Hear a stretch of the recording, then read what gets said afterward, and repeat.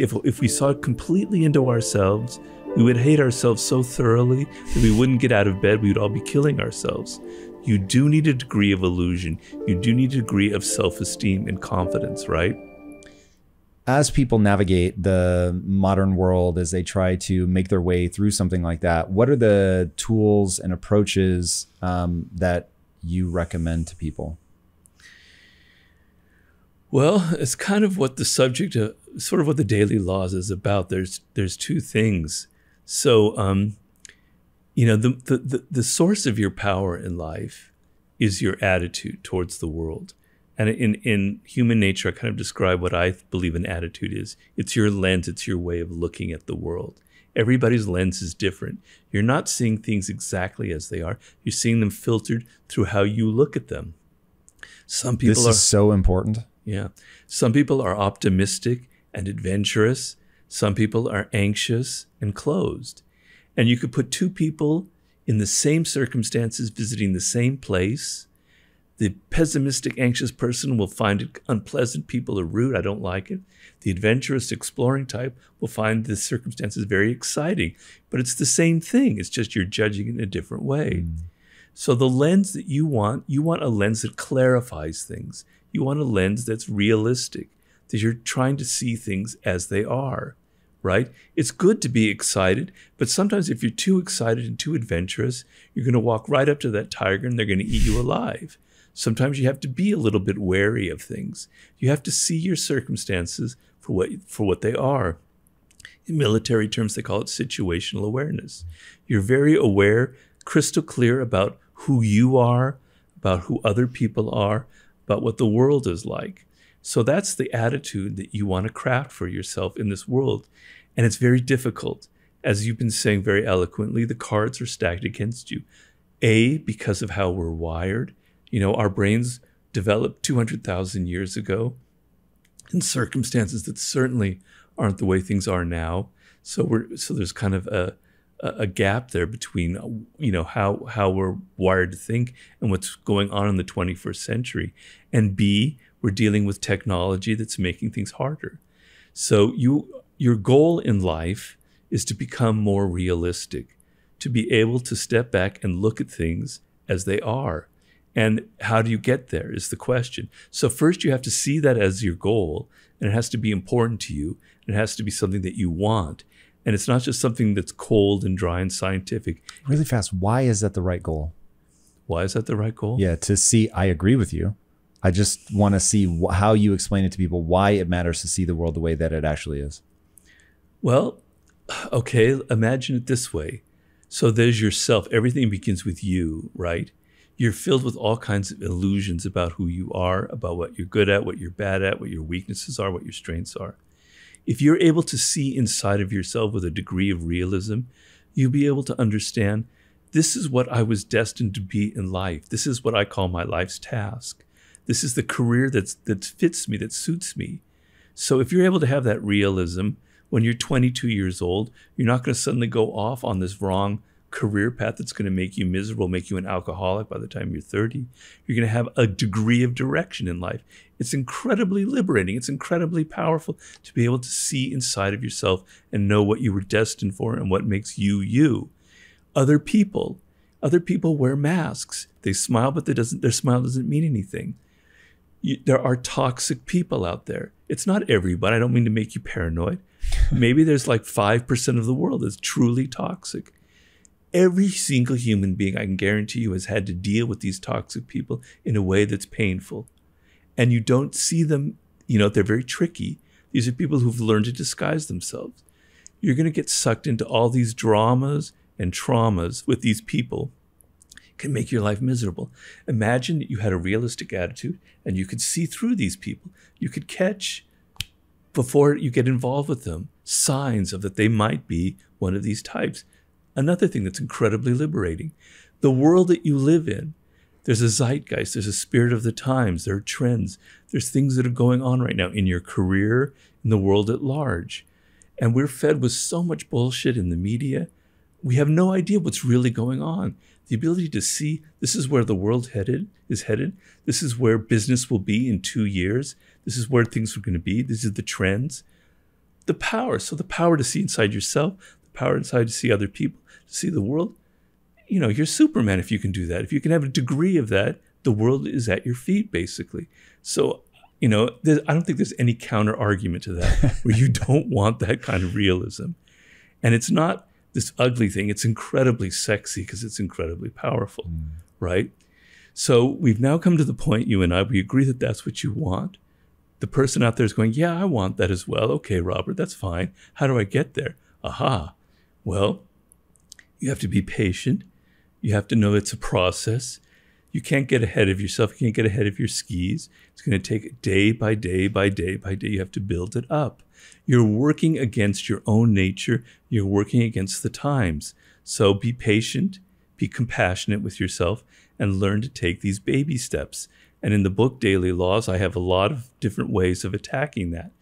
The main way of attacking it is learning the ability, as we talked about earlier, to be able to detach yourself from the immediate events going on and to be able to look at yourself with a degree of dispassion and say, this is what I really did, what really happened here. So just a simple example, something kind of doesn't go the way you want it to, which will happen almost every day or every week, with your children, with your spouse, with your boss, wherever. Okay, what is your normal reaction? Every single human, including myself, blame that person. They're not caring. They're not empathetic. They're an asshole. They're narcissistic, blah, blah, blah. Stop it. Stop it right now. Don't do that again. Step back and say, what did I do? Okay, if that person is toxic, why am I involved with them? There's something wrong about me. If that person got reactive and resentful and they had a bad tone of voice, something that I said, maybe there was something in me that was projecting kind of negativity. Maybe my own mood was kind of creating this atmosphere that made them react that way. Look at yourself instead of blaming other people. These are parts of the process. There are many others, but yeah. Dude, that is so huge. People always, so I have a saying that I like that most people fucking hate, which is everything is my fault. And I love it. It's so useful. So fault is a word that gives people, I don't know, emotional distress or something. And so they don't like when I use that phrase. But what I like to remind myself is that if I did something different, I could get a different outcome. Right. And that's so powerful to me, to not, by blaming somebody else, by making it their fault, I give away all my power and there's nothing I can do about it. And now I'm sort of a victim of circumstance. But man, when you take 100% ownership and you look at your life and say, my life is an exact reflection of choices that I've made. Yeah. Now, if I want it to be different, then I just need only make different choices. Completely. And one of the things that's like that is if something went wrong, maybe, and I'm to blame, just accept it.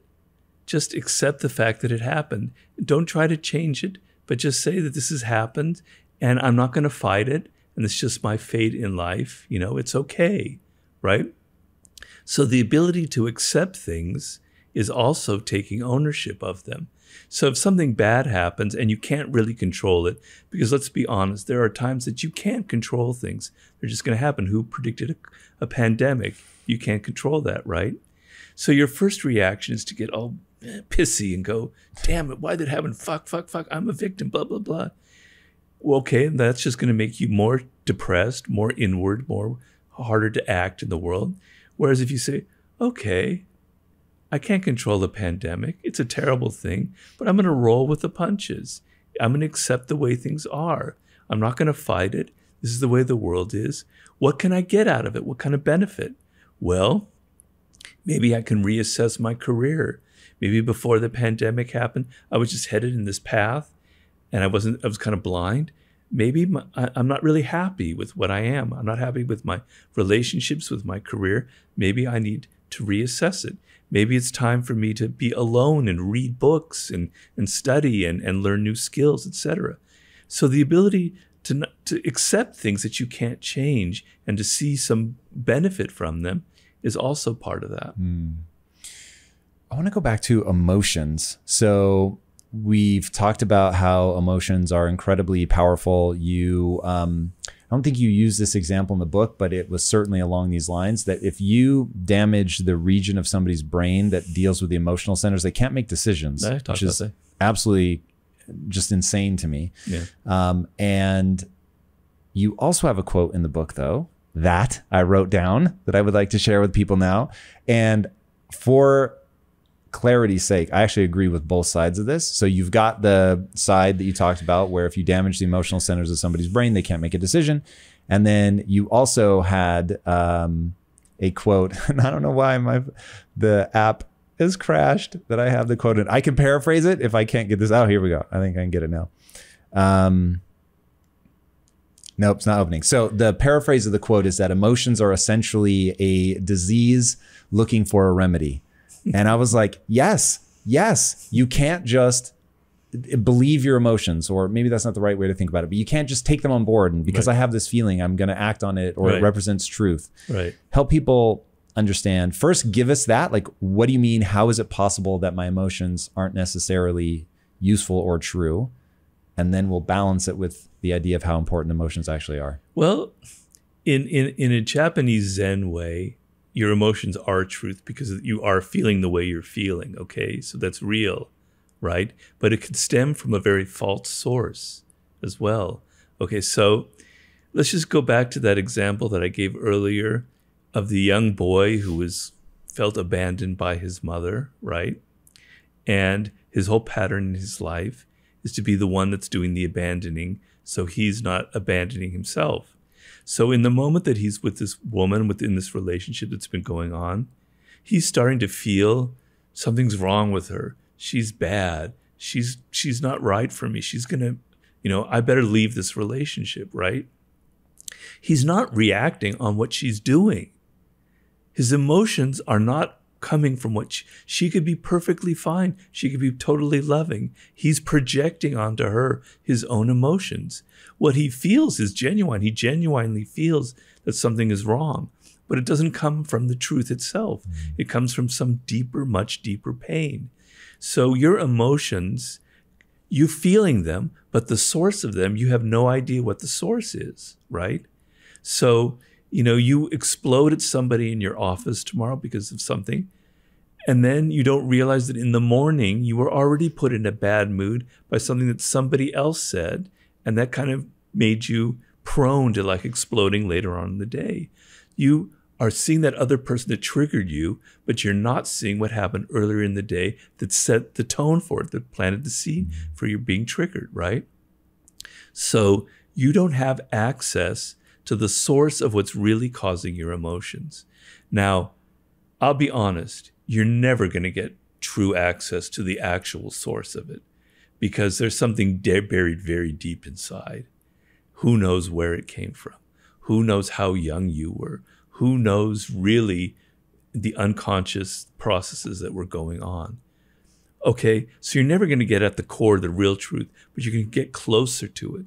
You can not react in the moment. You can say, if you're this young man who's trapped in this pattern, it's a very difficult thing to go, but is it true that she's actually being like that? If I actually step back and analyzed her words, they're totally neutral. She's not being mean or vicious. She's not about to leave me, right? Or she's not betraying me in any way. It's totally neutral, right? And I often go through that process. I've been in a relationship for a long time where I get a little bit upset and angry and I'm blaming her and blah, blah, blah. And I have to go back, like, it takes a couple hours for the microwave to kind of cool down, right? And you go, no way, man. Why does she feel the way she's feeling? Well, it probably comes from me, but I'm totally projecting onto her, right? So just the idea that you are projecting your emotions onto people, just the idea that you're reacting to something that's an illusion, it's a mirage, is liberating enough because it's going to prevent you from doing stupid things. How many times I've had this problem, do you get angry and you send that angry email voicing all of your upset and displeasure, and then 2 hours later you go, shit, I wish I hadn't said that. I wish I hadn't revealed my vulnerability. I wish I had, maybe I overreacted, right? So the ability to write that email and then put it in the draft folder and never send it. And, I have this thing in my own computer where in my email, that draft folder is getting larger and larger. It's got 12, it's got 20, it's got 80 things in it. That shows me 80 times I have put that thing into the draft folder, and I have a degree of control. So, yeah, the idea that that you don't have full access to everything that led you to react the way that you did, and two, that to some extent it's an illusion. So you call it attitude, I call it frame of reference. I've given my entire professional life to the idea that frame of reference may be the single most important thing in determining the outcome of your life. So looking at right now in much of the developed world, your zip code is the #1 predictor of your future success. So were it your IQ, I could understand that. But the fact that it just is where you happen to grow up, that's really, really distressing to me. And so having worked in the inner cities a lot and seen up close what the problem is, you encounter people with incredible intellect, but as you watch them process the data, they're processing it through a filter. And that filter is what you call attitude. And when it encounters an attitude that isn't helpful, you get an outcome that's like a funhouse mirror. And you're like, what? The way that you're looking at this doesn't make sense in the following way. You have a goal, and the way you're thinking about things, either your goal makes no sense, it won't optimize for fulfillment or joy, or you have a goal that makes sense, and the way that you're parsing the data does not lead you to take actions that will actually move you towards that goal. Right. And so it becomes this really distressing question of, okay, somebody gets to adulthood, they have an attitude or a frame of reference that isn't helping them accurately, it isn't helping them process data in a way that will move them towards a useful goal. That's the cleanest, most truthful way to say it. So then the question becomes, what can you do to begin reformulating that attitude, that frame of reference in order to get you where you want to go? Do you think at all about what is the atomized thing that makes up the attitude? For me, it's beliefs. Your frame of reference is a reflection of, I'll call it roughly 25 beliefs that you have. Get those beliefs right, you're A-okay. Get those beliefs wrong, and you've got a real problem. But the atomized thing for me is a belief. What's the atomized version of an attitude for you? Well, I'm not quite sure I understand the beliefs part, but I'm trying to. Do you want me to explain it? Do you want me to explain it? Yeah. All right. So the most important one, so I've actually written down the 25 that I think make this up, but there's one that's really important. It's what I call the only belief that matters, which is that, in fact, you talk about this in your book. Mastery is essentially about this idea that if you put time and energy into getting good at something, you will actually get good at it. Right. And that thing has utility in the real world. Now, if you believe that, then you'll pick up the guitar and you'll start practicing. Right. You'll sit down at the typewriter and you'll start writing. Right. If you don't believe it, it wouldn't make sense to Right. pick up a guitar. You're either good at it from birth or you're not. And so why would you bother? Right. That one belief will bifurcate your entire life, because you're either going to lean into just the things you think you're already naturally gifted at, and your Right. life will be limited by whatever that is, or you will spend a massive amount of time and energy gaining mastery. Right. And those two, same person, but those are wildly divergent outcomes. Yeah, I think that's very true. I don't know, the atomizing, I think I might just basically agree with you. I would maybe say the stories that we tell ourselves, which comes down to the same thing. Because I've discovered in my meditation that the way the brain works is it's continually telling us stories about the world, about ourselves, about the way people are. And I don't mean stories it's literally what I'm saying. It's like constructed like a story. It has a narrative arc to it, right? This is what happened to me. And the story is constructed, and this is the result. And the story I'm telling myself might not be the correct story at all, right? So being able to understand what really happened, what is actually the story that occurred there, is extremely important. And so you're hitting on the bedrock, which is extremely fundamental, which is, do you believe that you're capable of change? Do you believe that good things happen when you go through a process of learning and taking steps? Do you believe, going back to your belief, that you can actually get out of your patterns. Because you can be fooling yourself, you can be bullshitting, you can be saying, yeah, I kind of do, but deep down inside you don't really want to do it because, believe it or not, your bad patterns give you a degree of comfort, right? It's something that you know. And to get out of them, you're suddenly thrust into the unknown, and that could be very frightening. So you could be holding on to these bad patterns. So the belief that I can change, I can actually do something different in my life. I can actually recreate myself. I can actually learn things. I can actually rewire my brain, because the brain is incredibly plastic. Even at the age of 40, 50, you can change your career. You can learn new skills. You know, I've reached 60. I'm constantly learning as well. The brain is insanely plastic. Do you believe that? Do you believe that you have the possibility to change yourself, to alter your patterns? That's probably the single most important thing right there. And to get people to believe that, as I said, there's two levels. There's the people who will shake their head, yeah, they'll read Mastery, but it won't mean anything to them because they're afraid of the change. They're comfortable with a degree of failure, I hate to say, because if you don't try things, you never have to deal with the responsibility, the pain of failure, right? So you don't really want to change deep down inside. You don't really believe in Tom's number one bedrock belief, right? You're kind of fooling yourself. So it's not a fairy tale. It's not a bunch of a myth that we're creating. It's true that you have the power. The brain, if you just understood this one thing, that the brain is like a landscape. It's like a landscape out in the world that you see where things can be lush and tropical, or they can be completely arid and dead.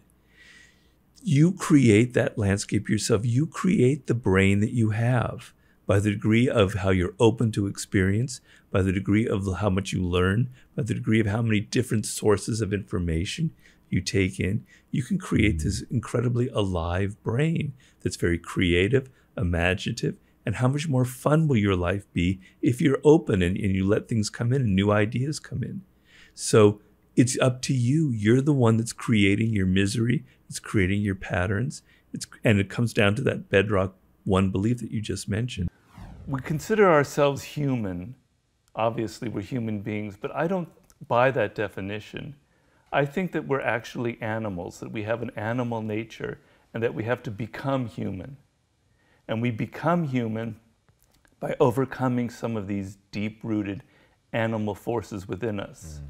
These forces within us that we can't control, such as the fact that we can't control our own emotions, our own anger, our own frustration, or we feel envy, or we're caught up in the emotions of other people. I call those forces, primal forces, human nature, and I have 18 of them.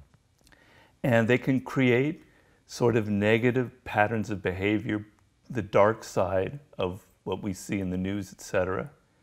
And we all have them ingrained in us because the way we evolved millions of years ago served a very definite purpose for our survival as a species.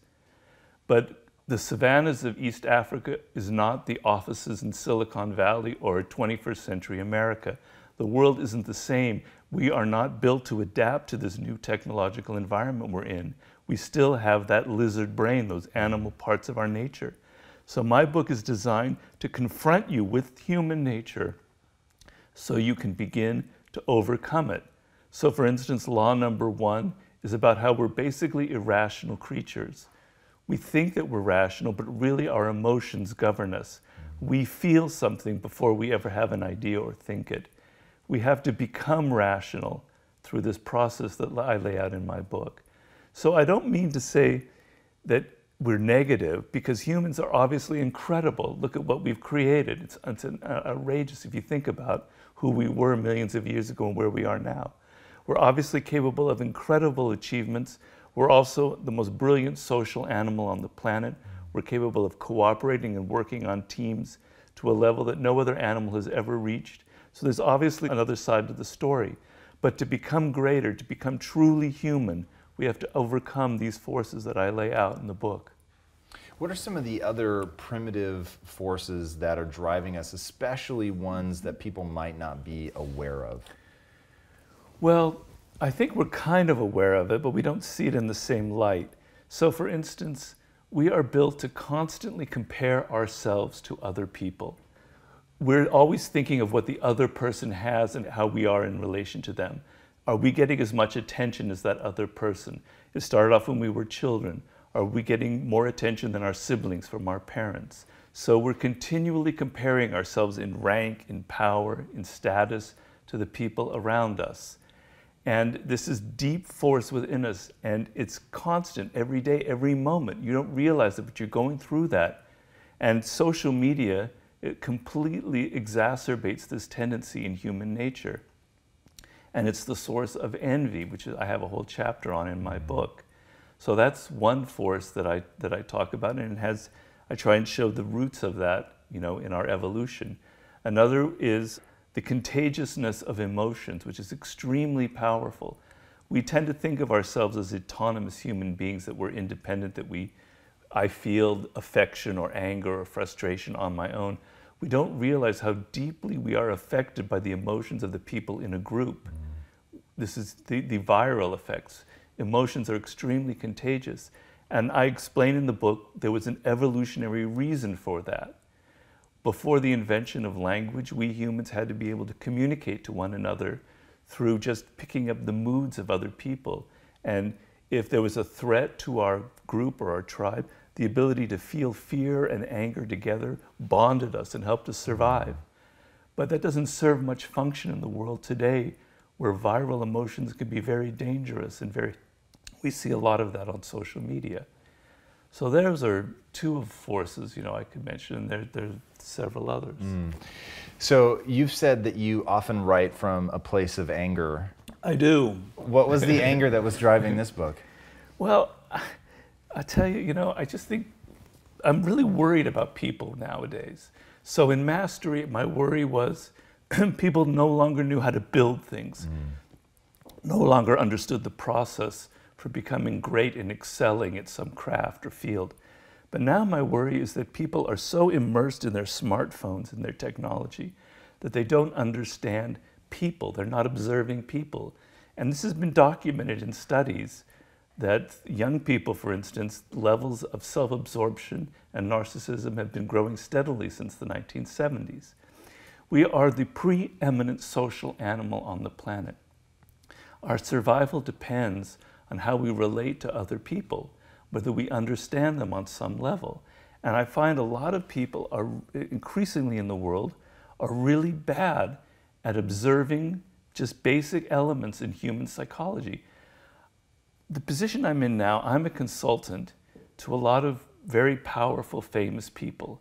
I'm not going to mention any names, but people fly me out to consult with CEOs, political people who are very powerful, and even in other countries.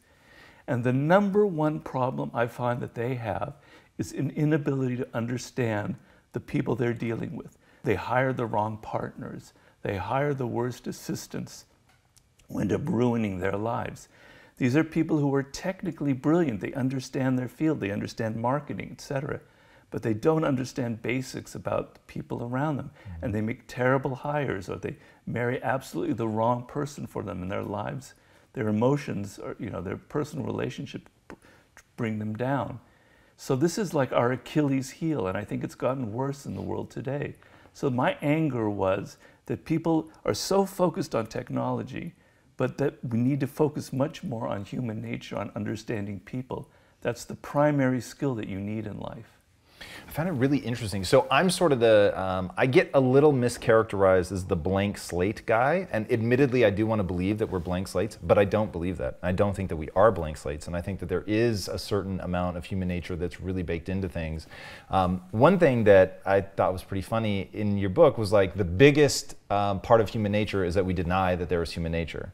I thought that was wonderfully ironic and terrifyingly true. And I want to know, like, how much of this is stuff where we tease out, because you said the purpose of the book is to give you a sense of who you are so that you can change who you are. But without that self-awareness, without going through the process of learning this stuff, you're just never going to be able to make that change. Right. So, okay, operating from the thesis that your book is designed to give me that level of self-awareness, as I go through the process of trying to tease out who I really am, which is a fascinating journey that your book takes people on if they're willing to acknowledge when they see themselves.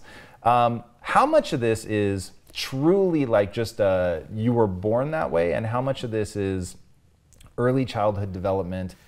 Well, I have a chapter on character, which is an extremely important chapter. And what I'm trying to get at in there is that there is something deeply ingrained in each individual person, a particular individual nature that we all have, and that causes us to go into compulsive patterns of behavior. I have this problem myself. I notice each time I write a book, I'm telling myself, I'm going to make this book short. I'm not going to ruin my health. I'm not going to do so much research. And every goddamn time I still go through the same process. I can't break this pattern. Okay? And everybody has them. Where does it come from?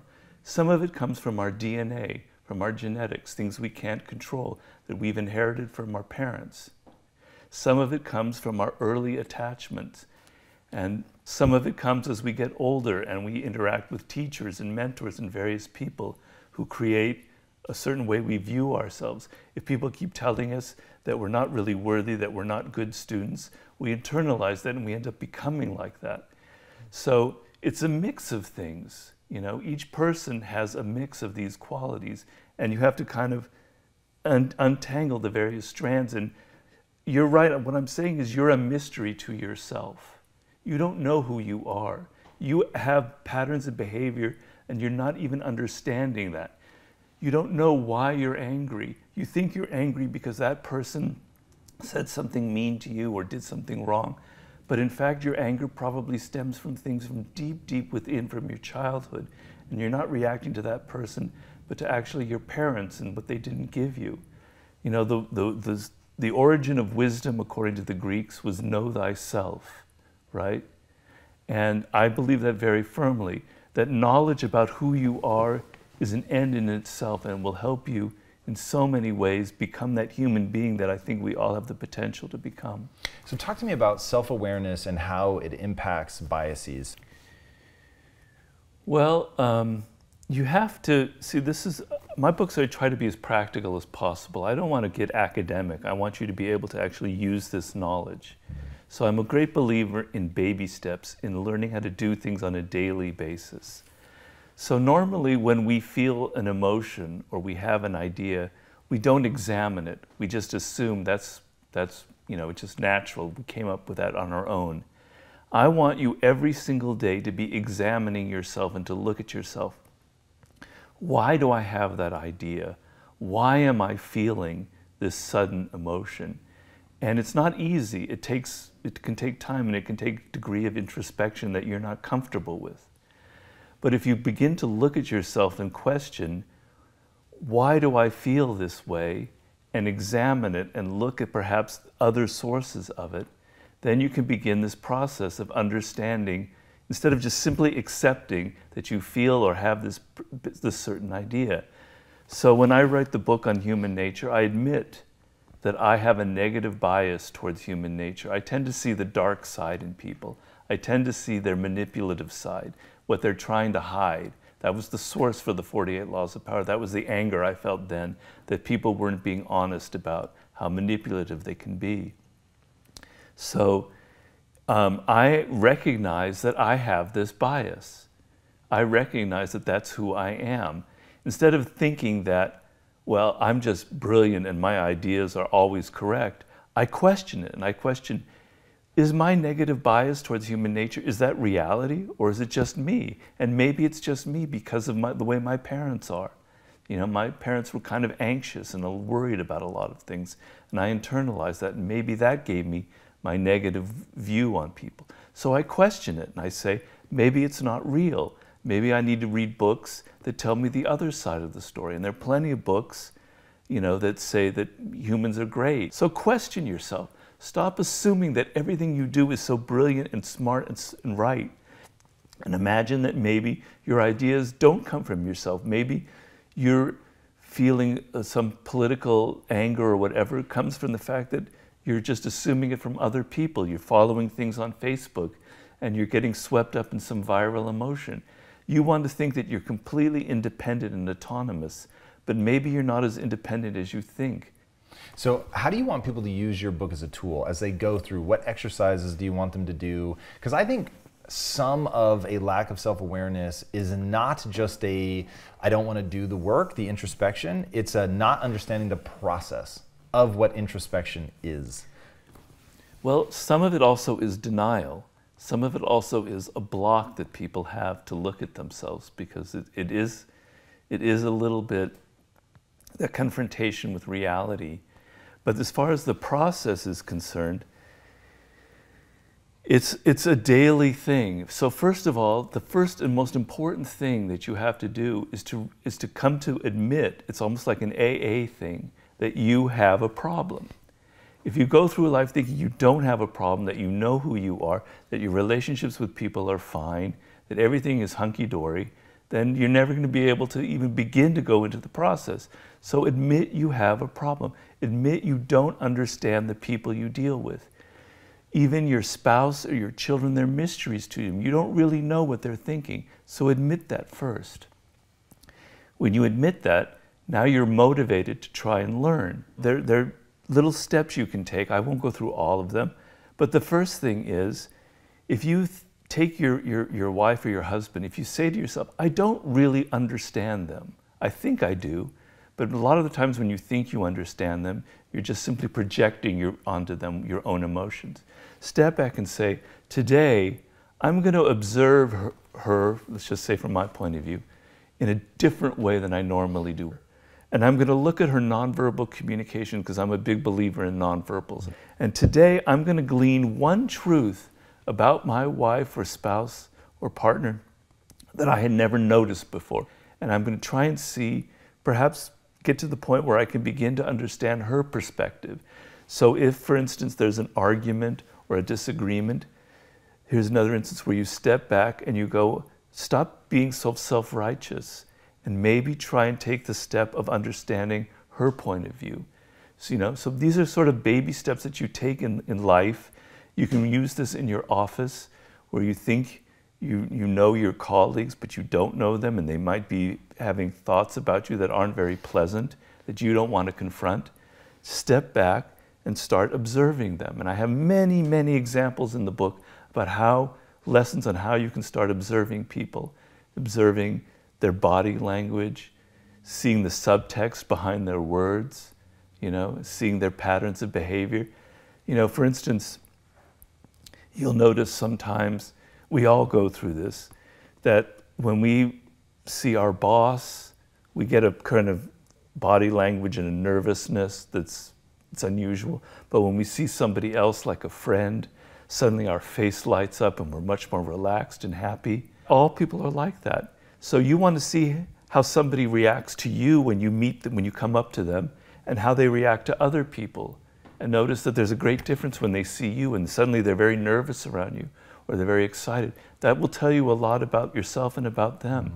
You're not being observant. You mentioned Milton Erickson before we were talking about how incredibly observant he was. What he was fascinated with was how incredibly unobservant people are. Let's go deeper into Milton Erickson, who is a shared fascination for you and I. love And Milton. Seeing him in your book, was very excited, and you give like this blow-by-blow account of how he comes to what is really almost a superpower. His ability to read nonverbal communication is beyond powerful, but the way that you tell the story, it makes it sort of self-evident how he develops that. Walk us through, what happened when he got struck with polio, how he leveraged that, what some of those realizations were, and then how we can all train ourselves. And if you can touch on like what he learned about the word no. Like, I found that really interesting. Yeah. Well, Milton Erickson is an amazing figure. He's the person who created basically hypnotherapy and was the main inspiration behind NLP.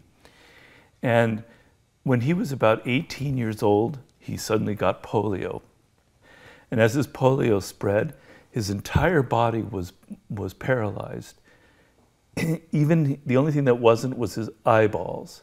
He could move, he could look at people, he had some ability to see, move his eyes a little bit. And so I can imagine myself, I have a very active mind. Imagine you're paralyzed in bed, you can't read, you can't watch anything, no television, no entertainment. People can read you stories, basically.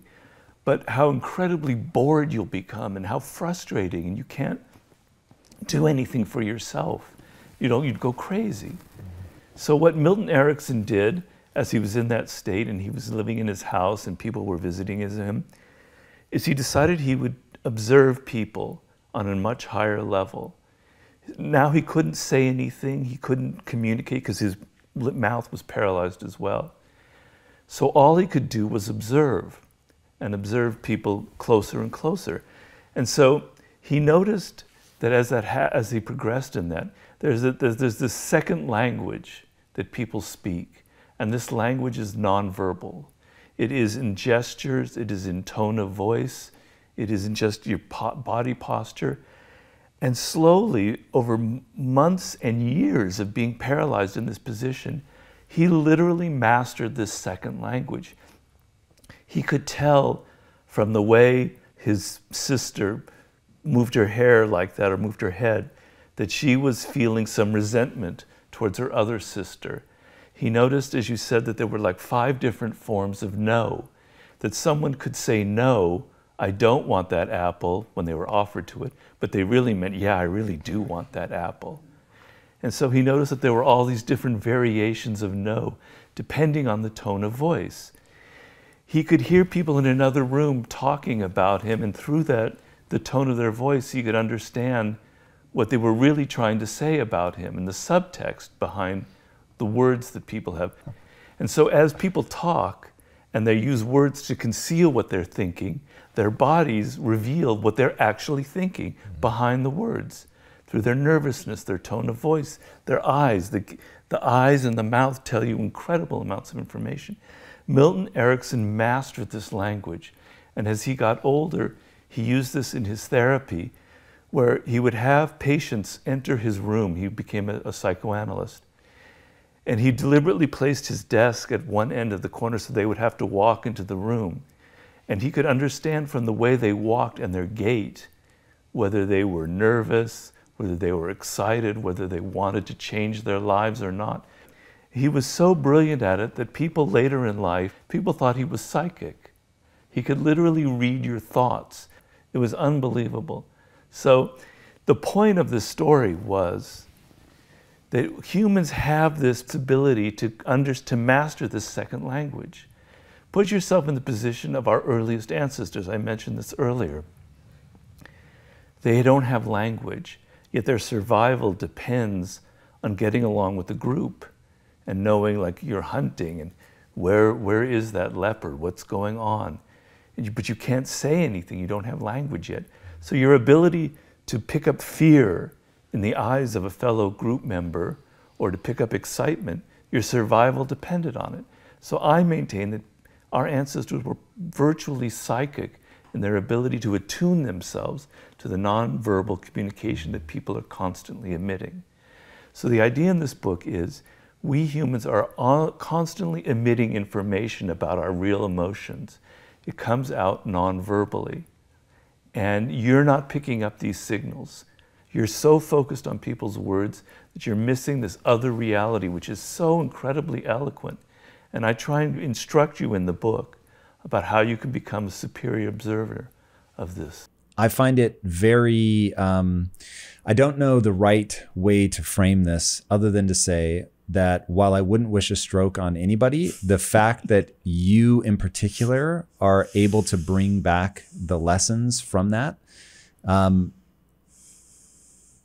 what are you doing on a daily basis to get those joyful moments despite all the restrictions? Well, I have to be honest, it's a struggle. You know, some days I'm very successful and I feel very excited and happy. Some days it's like I've got Tourette's syndrome. I'm just walking around going, fuck, fuck, fuck, fuck, fuck. so upset. I'm so frustrated. And so I'm daily having to struggle with myself. And so whenever I feel that level, the frustration is very easy to explain. Imagine that you can't really button your shirt, that your left hand is so weak that it takes you forever to button your shirt. To get dressed in the morning takes like 10, 20 minutes. To like get my vitamins off the shelf is this kind of ordeal. I can't type. So just my hands. So you take for granted, you out there, you take for granted your use of your hands. Brother, I can tell you, the hand, or sister, that hand is a miracle. You have no idea if you lost one of your hands, what a nightmare it would be. Don't take it for granted. The fine little things that your hands can do, because I can't do them anymore. You know, I can't walk in a normal way. I'm always kind of losing my balance. I have to hold on to things, etc. So the frustration is every single day. There's a tenseness, like, am I going to fall? Am I going to drop this? Can I hold on to this? Can I get this done? And it builds up until your body starts getting tense before anything ever happens. So I have to fight that. And I have to feel it before it happens. And I have to go through kind of a mantra of, you are getting better. You're just not aware of it, Robert. It's something you can't see. It's so gradual that it's going to take 3 or 4 more years. Calm down. It's not like this is going to be you forever, et cetera, et cetera. Other times I don't believe my mantra and I get upset. So it is a daily, daily struggle. And I can go through weeks where the struggle seems great and I'm fine. And then suddenly I'll fall through this hole where I'm just like, damn it. You know, I see people walking by on the street taking a hike. Just 3 years ago, that was who I was. It's not who I am now. I'm like a different person. I want to cry, you know? I can't do the things that gave me pleasure. So sometimes I can't control it when I see things in the world that remind me of my past life. But I had to find compensations. So I can't take a hike up into the beautiful Griffith Park, which is very beautiful with incredible woods up there. It's something I love doing. I can't ride a bicycle, but I found a recumbent bike. It's basically a tricycle, a souped up tricycle, right? But I got the top of the line trike, recumbent trike, right? The best you can get, the fastest, the lightest weight one.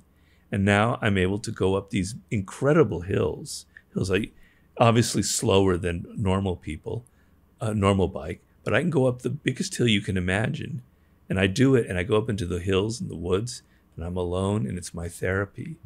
And I know that it's ephemeral, that it only lasts for like half an hour. I suck every second of joy out of that, being in the woods that I can, being alone, and being away from everything. So I've had to find compensations, you know. I had to look at the little things around me and find insanely beautiful things about them. Also, I had the kind of stroke that damages the right side of the brain, which has an effect on you in many ways. But the main thing is, your right side of your brain isn't communicating to the left side. So your left arm, your left leg isn't getting signals from the brain. That's why I can't do the things I can't do. But it saved my cognitive abilities. So if it's hitting my left side, which people have strokes, that's the kind of people that lose the ability to talk. Oof. That can't really think straight. I wouldn't be able to write a book. So every day, 3 o'clock, if I'm lucky after I've exercised, I sit down, I'm with my Sublime book, with my notebook. I'm in heaven. Nobody bothering me. Please don't call me. If you call me, I'm going to cuss you. I'm going to get the fuck out of my hair. I'm only working on my book. I am the happiest little baby in the world, you know, because that book is saving me. It's my therapy. So I've found compensations. But, you know, we talked earlier about patience. I'm patient in some sense, you know, to write a book, but I'm also impatient in another sense, right? I'm impatient with my body, with my physical things. I want to be able to do things now. And so I've had to learn a different form, like a meta patience, a whole other level of patience. And it's a work in progress. That's all I can say.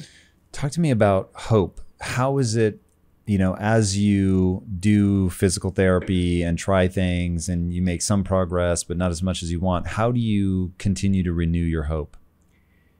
It's the hardest thing, and it's the most important thing, I can tell you.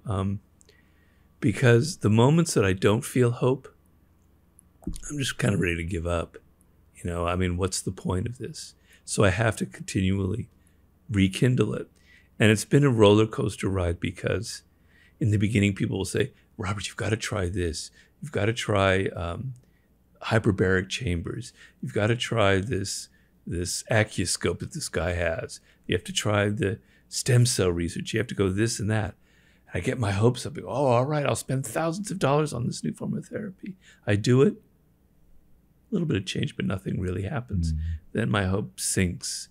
It's like, I don't know what the expression is, a god that dies every single time this happens is how I explain it. Like, I had this belief in something, and then it got burst. It's very painful. And so, you know, people are constantly suggesting new forms of therapy. My hope rises. And I have to be able to control that and know that there is no quick fix on this. The actress Sharon Stone had a stroke very similar to mine at a comparable age. And I actually was going to try and contact her. It sounded like we had very similar experiences. She wrote that it took her 7 years to get back to a normal kind of life. I've done 3 years so far. So I have to tell myself that there are no quick fixes. And she herself did every form of therapy imaginable. And believe me, people are well-meaning, and they come and they say, Robert, you got to try this, you got to try that. I've gone to the point where, like, please don't tell me that anymore. You know, I don't believe in quick fixes. I have to do this day by day by day. I have to retrain my body, you know. So I'm trying a new form of therapy right now. It didn't instantly give me results. It's something very interesting. It's based on Feldenkrais. Fascinating new way. What is Feldenkrais? It's a whole different way of looking at your body, and I find it fascinating. It's just not hyper designed for a stroke victim, but I think somebody will someday. It's based on this idea that the body is a whole unit, right? So you can't isolate the parts. The body works as a whole. It's a complete organic whole. So if you have back pain, it doesn't stem from your back. It stems from your pelvis. It stems from your hamstrings. It stems from how you move your legs. It stems from your neck, the whole body. And we have built-in tensions all over our body. We use muscles that we don't need to use, right? So every time you're about to lift something or do something arduous, or even psychologically do something arduous, the chest muscles tense up as if that will help you somehow get over what you're doing. But you don't need the chest muscles. They're not designed for that. You're using muscles that you don't need, that are expending energy. If only the muscles that were necessary to do the job were firing, everything would work so much better. So the Feldenkrais, this is called the Anat Banil method. She was a student of Feldenkrais. There's an ideal of the body that I can sense when I do the lessons, where you're on a whole other level. You're like only using the muscles that are necessary. You're moving with this kind of grace and elegance and efficiency that wasn't existing before. All the bad habits with our necks, our shoulders, and the psychological stuff that they put you through. It's very powerful. It's just not geared specifically for a stroke victim. Then I'm doing another form of therapy. Tom, you have no idea how boring this physical therapy is, right? So when I'm used to exercises that's kind of fun, even lifting weights can be fun because you see your muscles building, right? You feel your heart pounding, swimming, running. It's all kind of fun. This is like little micro movements with your knee, with your leg. It's so boring. So I have to like put music on. I have to watch the ball game. I have to do something to distract myself. So, I mean, I'm going through all the weeds here of my process, but. Well, so what I find interesting about it is just inevitably all of us are going to go through something or have gone through something, and how we deal with that crisis is so telling. And the fact that we were talking before we started rolling, that typing is hard. And so here you have an author and you've taken away one of the ways by which they get that out. And as somebody who's thought, so I'm a late bloomer and I have this real sense of wanting to make the most of the time that I have. Late blooming meaning when? How late were you blooming? The skills stack, right? So I feel like I'm getting better, but like when I think about things that I'm 45 now and I'm only just now getting confident in certain abilities. Thank you. What's your secret? Diet, exercise, sleep, meditation. That really, there's nothing magical. I do not come from great genes. I'm very sad to report.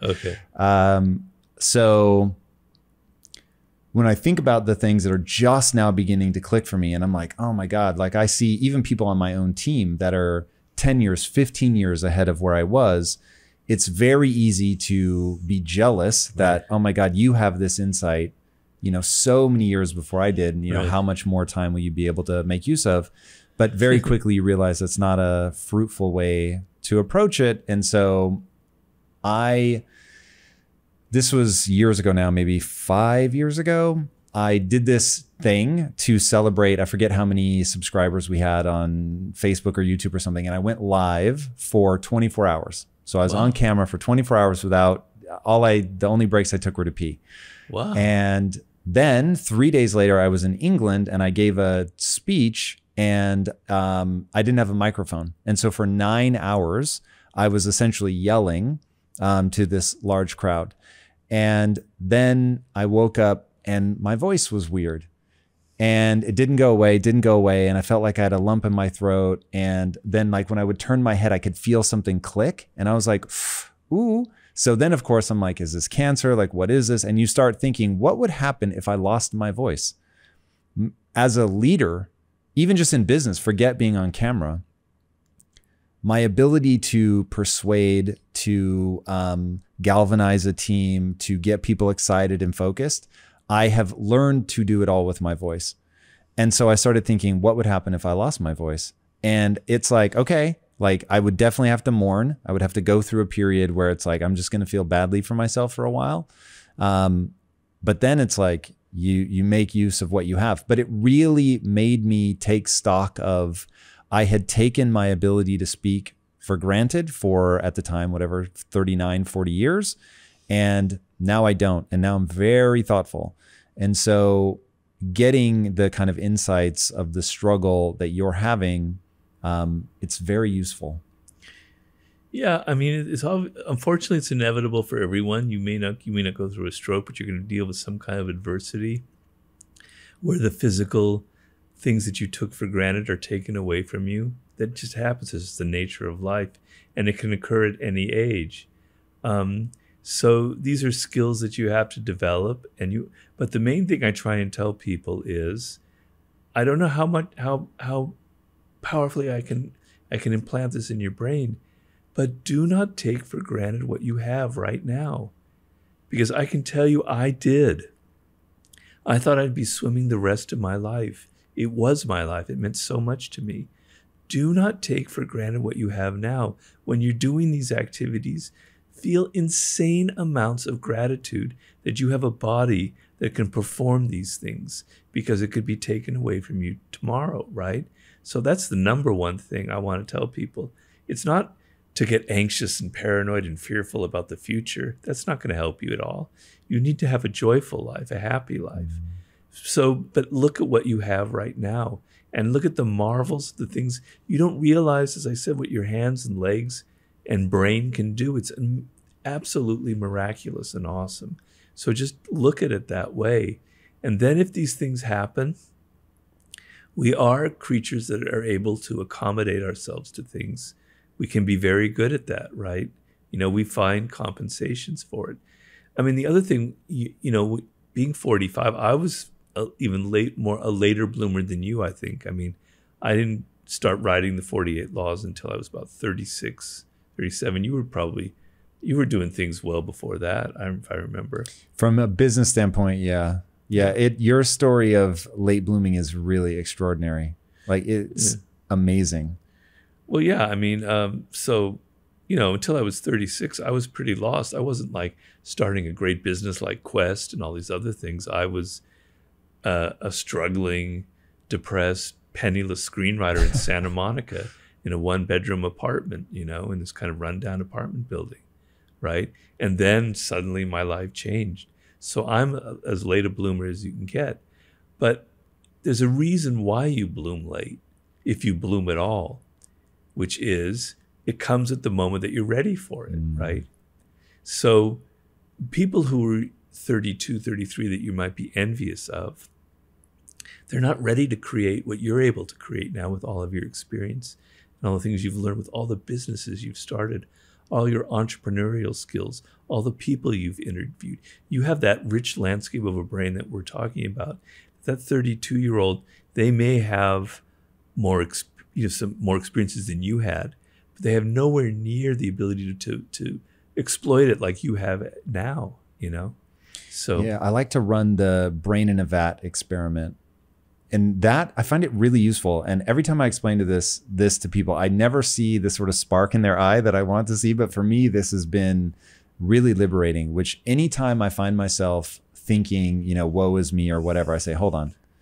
Imagine for a second that all of this is just the frame of reference that you need. Literally, you came into existence in this moment. You're a brain in a vat somewhere. And all the trauma, sadnesses, failings, all of that is the context, to your point about emotions, is the emotional context that becomes necessary for you to make decisions and move forward. Right. So rather than lament it, just like make sure that you're making decisions that propel you forward. And even though I don't believe that, I think my life was lived and it is exactly what I think it is. And the traumas and all of that are all real and they're just a part of me. But there's something about running that thought experiment that allows me to recontextualize the purpose of, whether it's lamenting being a late bloomer or my big lament, which you talk about in the book, just not being as smart as I want to be. Like when I see people that can really process data quickly, I get so jealous to this day that everybody has their thing. That's my thing. And, but realizing that if you look at it from just a slightly different angle, all of a sudden it's like, all right, I'm good. You process data very quickly. You think that because you're talking to me about subjects that I've already thought about. Oh. If you were talking to me about a subject that's totally new, it certainly startles me every time how long it takes me to really, I would never be a debater on national television. I will just tell you that. Well, so that does not speak to my strengths. That's a very specialized skill. That I wish I had. Oh, really? Definitely. Yeah, I've been around. I've been at social gatherings where there'll be this one person I know who has these meetings with the smartest people around. And they're these whippersnappers who are 25, 26, and they're doing what you're doing. They've got all this information, all this snappy stuff, all these anecdotes. Damn, where's that come from? I'm just not like that animal, right? I'm slow. I'm deliberate. I need to read about, I need to process things. And I go, slowness is a good thing, right? They may be a whippersnapper, but they may be not being able to go into depth about anything. They're on the surfaces. They're kind of regurgitating ideas and beliefs that are kind of on the surface, that they're good at fooling people, but they're not going into the depths. People who go into the depths are slow, are deliberate, take time to think, who are more thoughtful, and are more patient. So I wouldn't want to be that fast, that high-speed processor that they have, because I don't think that's where great things come from. It's interesting. That's a very good way to think about it. The harder way to think about it, though, is to say, what if they really are just better than me? And now facing that. So the one that I always pose to people is, I want you to imagine that someone you really respect doesn't respect you. That's hard. Now, if you can deal with that, if I can stare nakedly at my own inadequacies, compare myself to somebody who just objectively is better at something that I want to be good at. So not even discounting, sure, there might be trade-offs, but can I look nakedly at somebody who is truly better than me at something that I want to be great at and still find joy and fulfillment in my life? That to me is that's the question. And so I've tried to get myself to a place. You talked earlier, I thought this is so brilliant, that your ego gets knocked down, but you have these mechanisms like a thermostat to reset your sense of self. That to me is the juice. You have to get good at that. And so I used to really get in emotional twists over this stuff, but I have learned some very useful techniques to keep my emotional equilibrium. So I can say that I'm envious of people that have that without diminishing my sense of self or, losing time and energy to worrying about it anymore. I used to. I don't want to paint that this was easy, but that to me is the trick. Okay, but I still think your process of that they're so much better than me is a bit of an illusion or the reason for being envious. Okay, so you combat your envy, all right? But I'm trying to tell you, I don't think there is a reason for your envy in the first place. So people, they're not as brilliant as you think they are, right? People are good at faking things generally, right? And then maybe they're not as happy as they seem to be. Maybe their life, you're just seeing them on television or with their snappy answers, but they're covering up everything else that's going on underneath, right? You're not seeing the full picture there, right? So there's generally, your envy is always kind of exaggerated because you're beginning from a place of insecurity. You're beginning from a place of inferiority where you're primed to feel envious of people like that. So it's almost starting with you. You're almost projecting onto them their superior qualities, and I find myself doing that. Yes, there are people who are better than me. I certainly know that. There's a writer I deeply admire who passed away recently. He's much more of an academic and intellectual. His name is Roberto Calasso. He was an Italian writer, wrote a lot about ancient Greece. That guy is far more brilliant than I am. He's amazing what he wrote about. I'm in awe of it, and I really mourned his passing. But I think it's important to feel for that, not envy, but just disinterested admiration for people who are superior to you and to recognize it. I know there are plenty of writers and thinkers who are superior to me. And if they are genuinely that way, they're not bullshitting, my hat's off to them. We need people like that. It reaffirms my faith in humanity when I see someone that I think is vastly superior or great at what they do. I wish I could be like them. Okay, there are other humans on this world, it's not as bad as we think it is, who are absolutely brilliant. And, I feel that way about great scientists as well. I'm kind of a scientist manqué in a way. So, what's a manqué? Oh, sorry. No, I love it. You're teaching me something new. It's a French word. Manqué means a failed, I wanted to be, a wannabe. I'm a scientist wannabe sort of thing. I missed the boat. It literally means missed. So, I deeply admire it. And if I detect creativity in people, in their work, I'm in awe of it. And there are people who can do creativity that I can't even begin to imagine. That's where I feel awe and genuine admiration. I never feel envy. Believe me, I feel envy all the time, but not for people who are incredibly creative. Yeah, it's interesting. That's a great frame. I love that. Like you, when I meet somebody that blows me away, I love it. Like I'm stoked. I'd be lying if I said that I didn't want it also for myself, but sure. I'm stoked that it exists in the world. Yeah, that is very exciting when you see what humans are capable of, and then when you take us as a collective. And it's really interesting. So I was interviewed by a guy named Brian Keating yesterday, who wrote a book about I think it's called Into the Impossible, but he talks, or no, sorry, his book is about beyond, like getting rid of the Nobel Prize. I forget the exact title, Brian, forgive me, but he was talking about how the Nobel Prize has like caused some of the greatest scientists on planet Earth to commit suicide and like all this crazy shit. And I was like, what?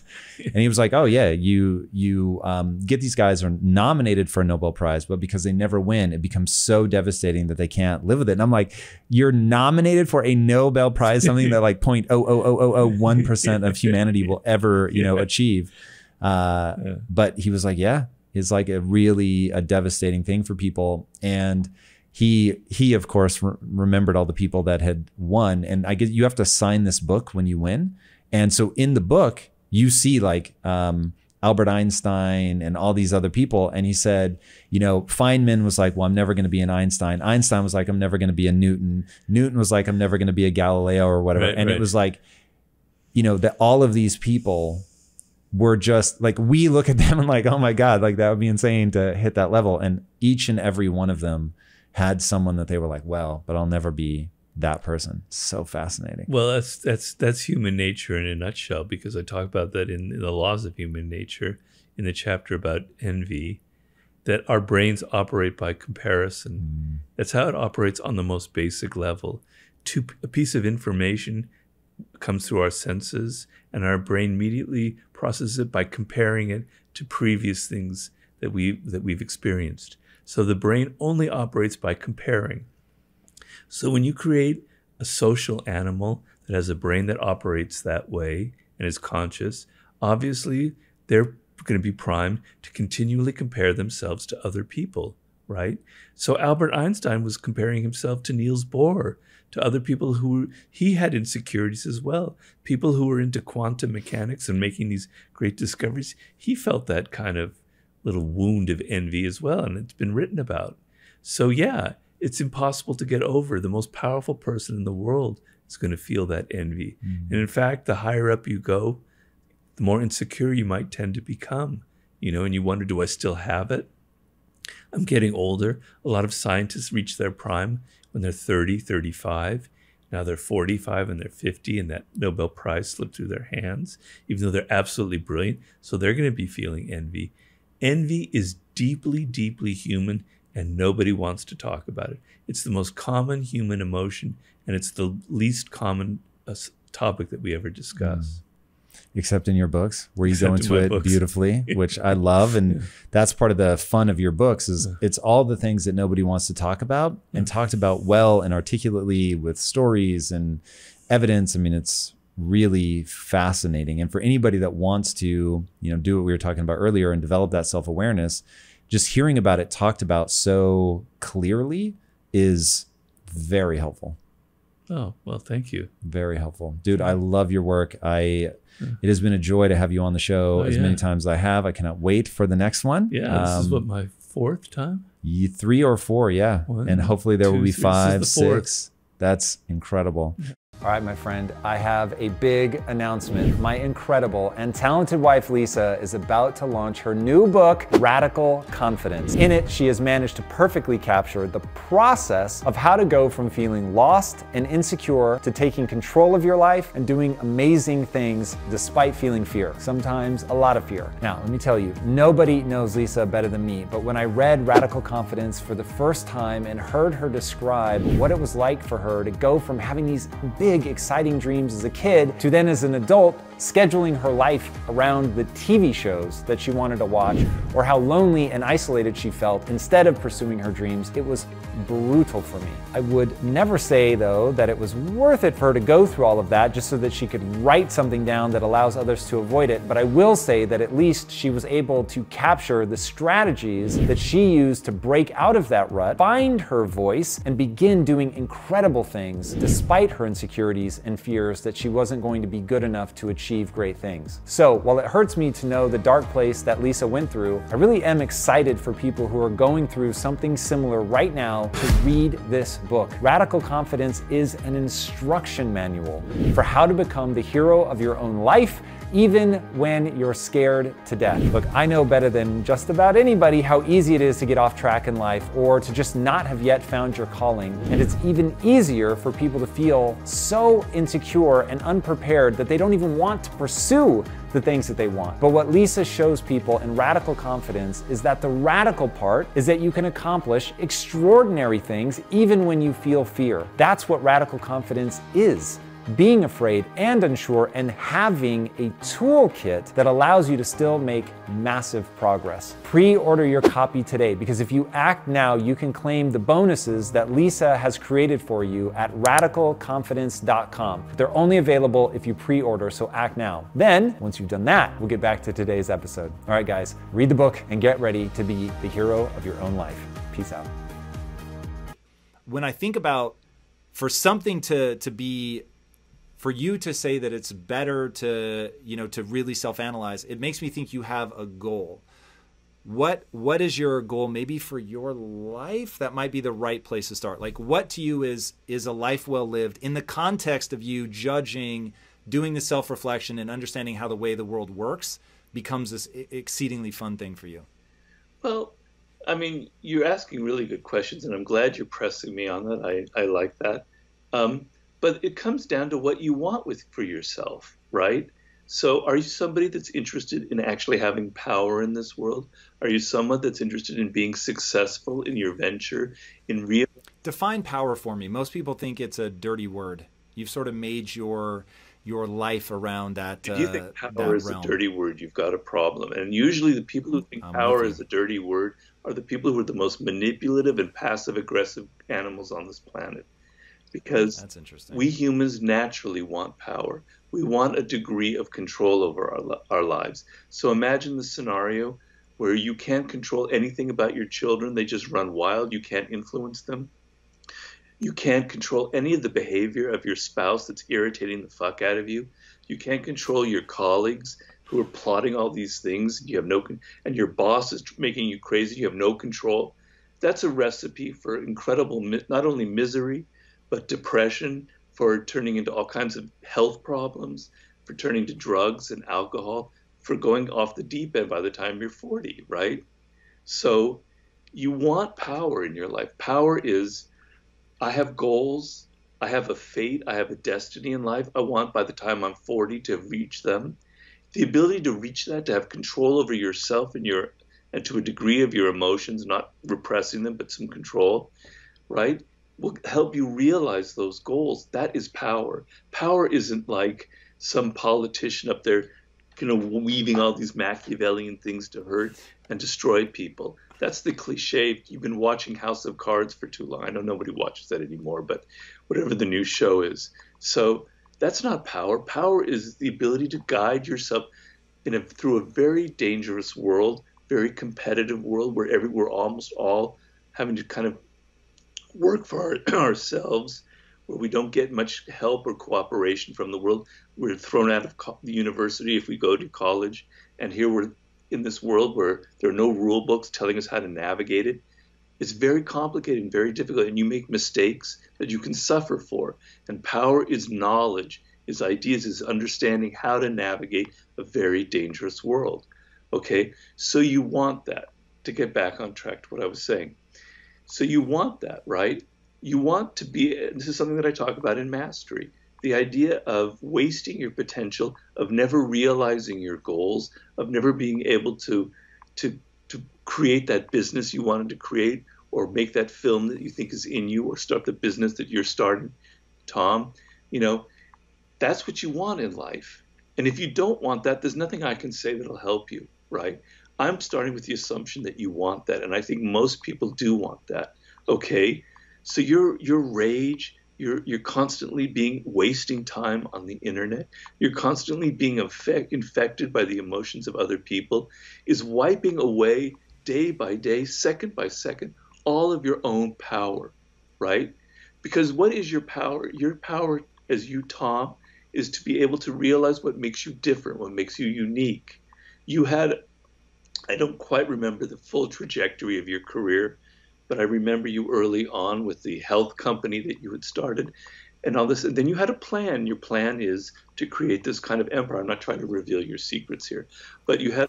I'll reveal away. Okay. You have this idea of creating a new kind of empire, sort of a new Disney, right? And that comes from something within. I'm assuming that there's something of the child in you that wants that you've wanted that for a while, that it represents something that's unique about you. It's not something that comes from social media or the people around you. That could play a small role, but it's mostly something from within you. It's you, okay? And that's you. What makes you different and unique is your source of power. And the days you spend getting angry about things that have nothing to do with your day-to-day life, they're corroding that uniqueness of you, and they're making you a conforming Pavlovian dog that's just like everybody else out there in the world. If you look at the people who are truly successful and powerful, see them as kind of models or icons to reach. Okay? And it's not to say that we all have to be incredibly successful to feel fulfilled. I'm not saying that. I know people who are really great carpenters who are great at that, and that's really fulfilling. And I know people who just want to be parents, and that's their life's task, and it's tremendously fulfilling. But the people who are really successful, even at those things, we can say that they're unique, that they're one of a kind, that there's nobody else like them, and that is the source of your power, right? So you want that. If you don't want that, I can't help you. But if you do want that, the time you're wasting getting enraged and being manipulated and feeling all these things and just getting into that lizard part of you is time you're wasting, and your life is a lot shorter than you think it is. Whew, ending on a big one there. Before we get to mortality, death, all that, which I think is incredibly powerful, I want to talk about the idea of Carl Jung and the shadow side. So no, I don't think there's anybody writing today that speaks as eloquently as you do about the shadow, about the sort of dark energy that we all have inside of us that can be extraordinarily powerful. And I know you well enough to know your beliefs around this are nuanced, but listening to you as you were talking there, it's like, don't get sucked into rage. You're going to be wasting your life. Life is shorter than you think. That is true. But there's also an element of capture that rage, my friend, leverage that rage, point it at something that makes sense. And this is where it gets incredibly complicated, because if you have a goal and there's something that you want to go after, letting something piss you off can actually be quite powerful. And I talk to my students in Impact Theory University about this idea of having an animus, having something that literally animates you, that you can't live in a world where that thing is true, and holding on to your anger enough to turn it into something usable. So you're not just flailing around, reacting, freaking out, but it's like, hey, this is not okay. I'm going to fan the flames of that. I'm not going to let them burn me to death, but I'm going to fan the flames of that, get angry, and go do something about it. So how do you think about that, as you point out very aptly that the anger can cause you to waste your life, but also it's a tool? How do you help people reconcile that idea? Well, these are all great. Another great question. Well, I'm thinking back on myself and the anger that propelled me to where I am today, which was largely my experiences in Hollywood.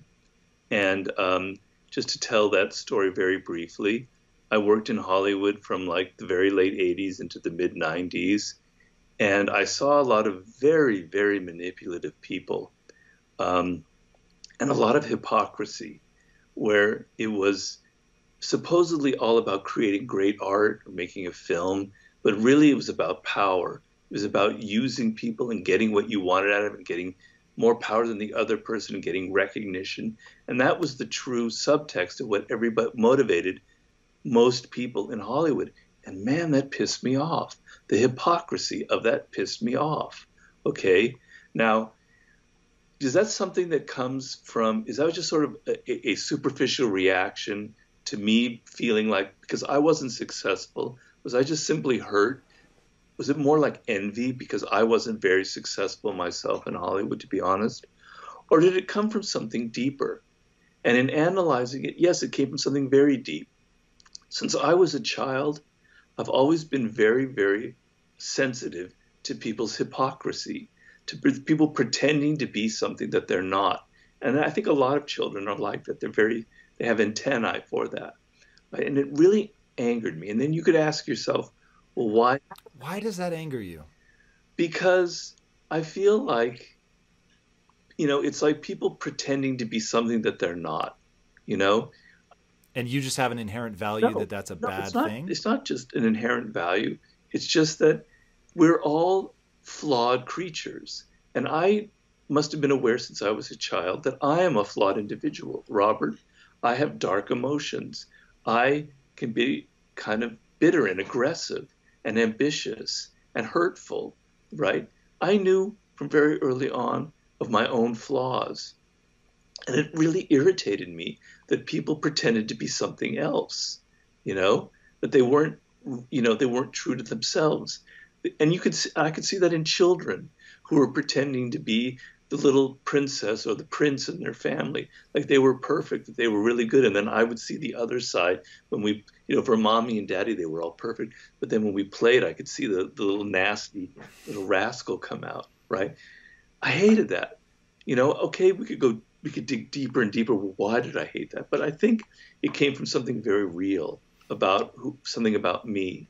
So my anger at Hollywood wasn't really, I don't deny that there was an element of I didn't get success, so I feel kind of envious, because we all feel that. But I don't think that was the full picture. There was something very real about it. And because I've been feeling it throughout when I was a kid, it was feeling it throughout my 20s. It was the subject of all of the short stories, novels, and plays and screenplays I was trying to write. So it came from a very deep, real place. So when it came time to write my first book, The 48 Laws of Power, beginning in 1996, I had to draw on that anger, And if it had been something that wasn't really me, if it was something that was just a gimmick, I don't think it would have worked. So if your emotions don't come from something that's very profound about who you are, about that dark side, isn't something that's you are, but it's like a gimmick. You're just pretending to be angry. And there are a lot of people who do that, or you're pretending to have some other kind of emotion. We humans, we can smell that. We can sniff out phoniness fairly well. But I felt it very deeply, and I disguised it in the 48 Laws. I channeled it into a book where you never really knew that it was from Hollywood. I never talked about myself, but you could feel the subtext of some kind of little bit of anger there at people's hypocrisy, right? So I took an emotion that was part of who I am, right? And I used it in very constructive, channeled, productive way, which is what I say about the dark side. So, to get back to the theory behind it, when you were a child, you were what I call you were like a round ball. A ball that had a front side and a dark side that's not visible, like the dark side of the moon, right? The front side was you're saintly, you're sweet, you're nice and loving to your parents, you treat your sister and your brother so well, you get along with all your friends. But the dark side was, wow, man, I really hate that kid. I'm going to pull her hair. I'm going to mess his homework. I'm going to do this. All the things that kids naturally do because we have an animal nature. We have aggressive impulses. This includes boys and girls. I'm not certain girls can be just as part of this as boys are. Okay, and then as you get older, that you cut that ball in half, and you only present that only. It's not only that you just present the good side; it's that you kind of forget about that other half, and it drops away from you, and you just pretend to be this good person because you're socially motivated to make people think that you're a nice, pleasant, socially aware person. And then all that dark energy gets repressed and repressed and repressed, but nothing ever goes away. That's the law of human psychology. Things you felt when you were 3 or 4 or 5, they don't go away. They just sit in you. And they either sit in you and stew and then explode when you're 30 into some irrational behavior, or you're aware of it. You're aware that I feel this way. You're aware that I feel envy. You're aware that you feel aggression and anger. You're aware that you sometimes actually want to hurt people, okay? You're aware that you're a full human being and you're not a fucking hypocrite like so many people are out there. I have a dark side. It's part of who I am, all right? But don't you try to keep that in check? I mean, it's not like, what's your prescription on that? Is it like, what does it mean to integrate the shadow? It means, we keep coming back to this, as I said, I'm so boring here because I keep repeating the same idea. It means you're aware of it, right? But being aware that I'm angry or that I have bitterness or whatever, isn't it really because what I'm trying to figure out is you and I react very differently to the sort of bullshit of Hollywood's a great example because now as you have exited, I am now trying to enter. And because I am so hyper aware of how people talk about Hollywood, I came in and said, look, I'm just going to make my reputation I'm always going to tell you where I'm at. So when I see somebody being fake, full of shit, whatever, because I'm attuned enough to see it, for the most part, I'm sure people pull some things over on me. But for the most part, I feel like I can sniff it out, like you were saying before. But I have like almost a sadness that that's the only tool that they've learned to leverage. And so I don't get the sort of anger towards people that are manipulative or whatever. Go ahead. That's fine. But what's your point?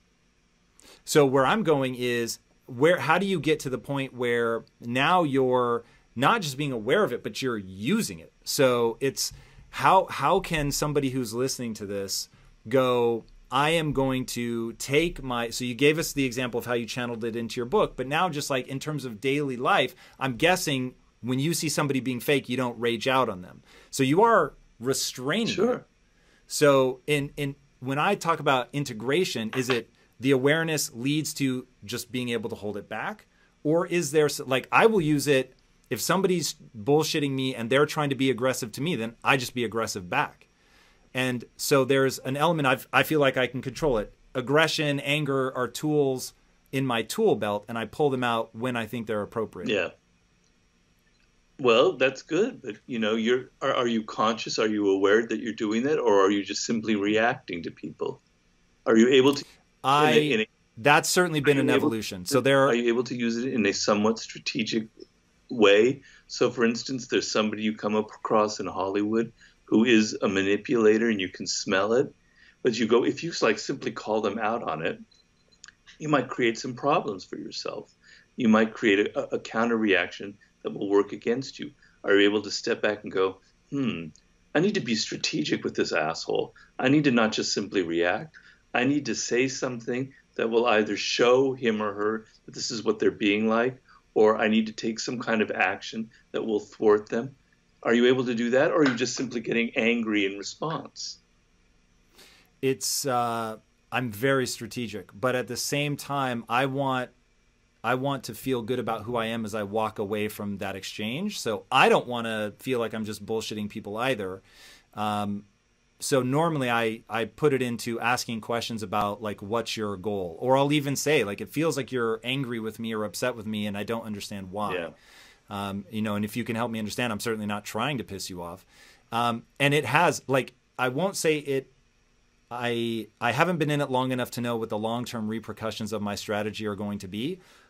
It's created awkward moments. It has certainly ended potential relationships.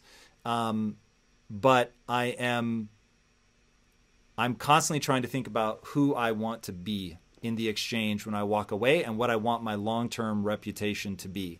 And that means having the uncomfortable conversation up front so that what I say to you doesn't end up being different than how I actually move, if that makes sense. But how is that your dark side? Well, so what I'm trying to figure out in terms of what you mean by integrating. So I'm guessing it, hey, here's what I do, which is if somebody's being aggressive towards me and it seems like the right answer, then I will like let off like that little valve of, instead of repressing everything, I will let a little bit come out. But I don't know. The only way that I leverage my shadow is as energy when I'm alone.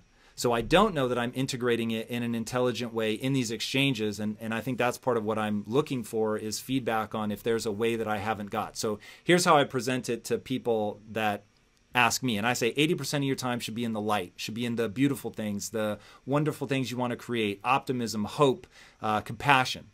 20% of the time, you're going to lean on, I call it the dark energy, the shadow side, where it is, for instance, when I am fucking exhausted to my core and I just do not have energy to keep going, in those moments, I think about the people that want me to fail. And I'm like, fuck them. I am not going to let them be right. I am not going to let them see me fail. It is a dark, ugly, petty energy, and it's fucking intoxicating, and it gets me up, and it gets me going, and it keeps me pushing. You're answering your question right there. You're answering my question. There's your integration right there. You're taking an emotion that could be destructive if you acted on it in the wrong way, and you're using it as a way to motivate yourself. You're not spewing this at people. You're making it sort of sharpen your own ambition, your own goals, and go, I better get up in the morning and prove this idiot that they're wrong about me. You're not hurting them, but you're channeling it into something productive. So you just answered your question. That's very much integrating it. It's whether your dark side is used for destructive purposes. I'm not advocating that you hurt people. I didn't go out and ever name a single name of anybody in Hollywood who ever did it. You could read my book. You'll never know that that's what it was about, right? I didn't want to hurt people. I don't like you. I don't like hurting people. It makes me feel ugly. And that ugly feeling ends up costing me more than any kind of benefit I might have gotten from venting it, right? I don't want that. But so you're not actually trying to hurt people. You're using it to make yourself more productive. So, for instance, you know, you have a business, you have ambitions, you have goals, and you use all the people who doubt you, like you're doing, and you're going to make that a motivating device. That's very powerful. Let's say you're an artist and you've had a lot of, your parents were really nasty to you. They were very abusive, and you carry that around with you. And it's like this 500-pound rock on your whole life. It's just pressing you down. And now in your play or your book or your movie, you let it out. And you don't say this is who they are, but you express it indirectly about very manipulative people, and you show your kind of anger in a work of art. And some of the greatest works of art have an underpinning of some kind of motivating anger. That's productive. Let's say there's something that really pisses you off in the world, some form of injustice, whether it's sexism, racism, whatever it is. Instead of like just getting on Facebook and posting all kinds of stupid little things that are not getting anywhere, you go out and you decide, I'm going to start a movement. I'm going to create some kind of social movement that's going to actually get something done. I'm actually going to contribute to society instead of just venting and spewing my own personal pet peeves. You're taking that dark energy and you're channeling it into something productive. That's the integration. You're not using it to hurt people. You're using it to motivate you to create something. And the other thing is, we live in a culture that is so politically correct, where people are so worried about, if I use this pronoun, am I going to offend that person? If I say this, am I going to lose my career? We're all so repressed that to see somebody who expresses some of that repressed emotion in their work, particularly in a work of art, it's like, wow, that's great. It's an attraction. It's a form of charisma that we'll have because you're less repressed than other people. So I'm trying to tell people that dark side contains incredible creative energy, incredible motivating power, like you said, when you get up in the morning, and use it. Don't be afraid of it, but use it. Does that kind of answer what you're asking? Help us understand what the world is really like. What do you think is that key thing that people misunderstand? Well, the key thing is it goes back to our nature and how we evolved as conscious animals. The key thing is there's an animal part of our nature, which is we completely take appearances for reality. That's sort of the source of our problems and our misery, to be honest with it, in life. So the front that people present, the way they look, the way they talk to us, their words, we sort of take at face value. And although we might think, or we might know from reading a book or whatever, that you can't always trust appearances, it's kind of a cliche. We can't control ourselves. So it makes us extremely vulnerable to charming people, to charlatans, to con artists, to politicians who say one thing, who do another, to relationships, terrible relationships where we fall in love with exactly the wrong person, to the worst kind of hirers. You know, I do a lot of consulting work. I've been doing it for over 20 years now. The number one problem I deal with is I hired the worst person in the world, and they're making my life hell, right? And why did you hire the wrong person? Because you judged them on their charming smiles, their appearance, their smooth talk, their resume, which you can conceal a lot with your resume. You didn't look behind the facade and look at what's underneath the character. So this is kind of ingrained in our nature. It goes back thousands and thousands of years. It's extremely difficult to overcome, right? And I have the problem too. I deal with it all the time. And I have to go through a process where I step back and I say, I don't want to be paranoid, but this person is so nice and pleasant. Is there something else going on behind the curtain that's there? You know, and then sometimes I tell myself, no, I have ways of judging that there's a consistency between the face and the reality, but oftentimes there is not, and I've become very good at that kind of bullshit detection, which I've been doing my whole life. How do you get good at that? Well, You know, some things are hard to put into words, which is why I struggle so much with my books. Because a lot of human communication, I estimated 95%, it's just a number, is nonverbal, right? So we don't pay much attention to that because we're so word-oriented, right? We're so embedded in language that we think everything in terms of what people say. But unconsciously, without even realizing it, we're continually judging people on their nonverbal behavior, right? So their eyes, their smile are different from what they actually say, but we're not really.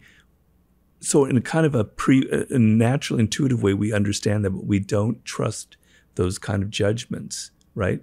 So we rely more on what they say than on the signals that we pick up from their body language. So years and years of training and being sensitive to it, it's probably something that has to go back to my childhood. If you put me on a couch and psychoanalyze me right here, there was probably something in my childhood where I had to learn how to really read people, not by what they said, but everything about them.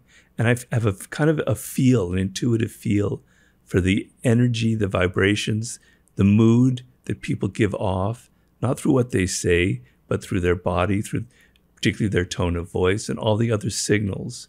That is the main way of judging, you know, what's really going on. The other thing you look at are people's patterns of behavior, right? Things that have happened in the past. As I said in Laws of Human Nature, nobody ever does something just once, right? If somebody fucks up and does something kind of hurts you in some way, and they say, "Oh, I'm sorry, I don't know what came over me. That's not me." Don't trust that. It'll happen again. For sure, it will happen again a second, a third, fourth time. What do you think is going on there? Because when you were going through the list of things, being in a bad relationship was the one that really jumped out of, you know, you hear people ending in these just like horrendous cycles of being stuck in this abusive relationship and the person manages to reel them back in. What is going on the side of the person who convinces themselves to go back into that relationship? Is there the need to be loved? Is there a wound or something that they're trying to deal with? And how do you advise people that are stuck in a loop like that? Well, it's probably from some kind of primal wound, right? So there's a perverse part of human nature, which is oftentimes in early childhood, something happened to us, often something that didn't happen to us, like the love we didn't get or the nurturing that we didn't get. There's this kind of wound, this emptiness, this lack, right? And we grow up and we're not really aware of it, and kind of things grow over this wound. But what also happens, which is the perverse side of human nature, is that early on, our kind of sexual excitement is sort of kind of grows up around that wound. Why? That is so weird, and yet seems so self-evidently true. Yeah. But why? Well, I'd have to go into something, you know, go inside my own psychoanalytic, mindset here. But, you know, when you're very young, you're extremely vulnerable. You're extremely open to the energies of other people in ways we don't understand right now, right? It's hard to imagine something what I'm writing about right now in my new book.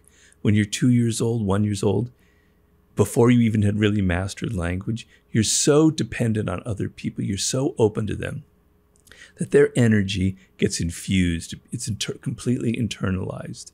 And also, children at that age also have their sort of sexual nature is being created at that moment, at a very, very early age. Certain desires.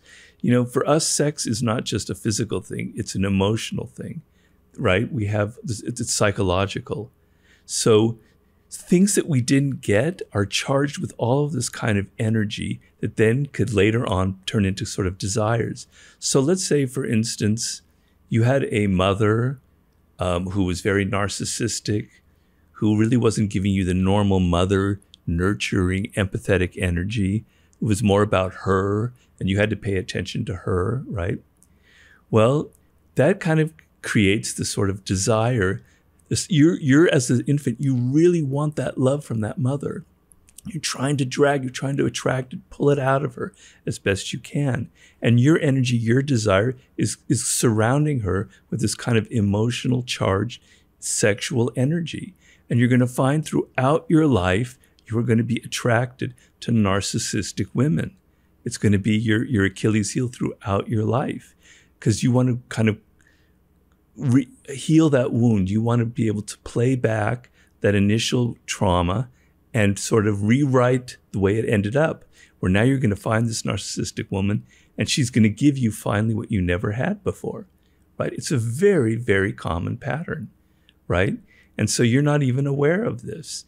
And it's extremely difficult to break out of, because your desire is for this type of person. So you might meet a woman, just doing it from a man's point of view, who isn't narcissistic, who's very empathetic and very caring. And she would be perfect for you. And you may even have a relationship with her. But the excitement, the energy, that charge isn't going to be as strong as with that other type. And you're going to fall back into the old patterns again and again and again.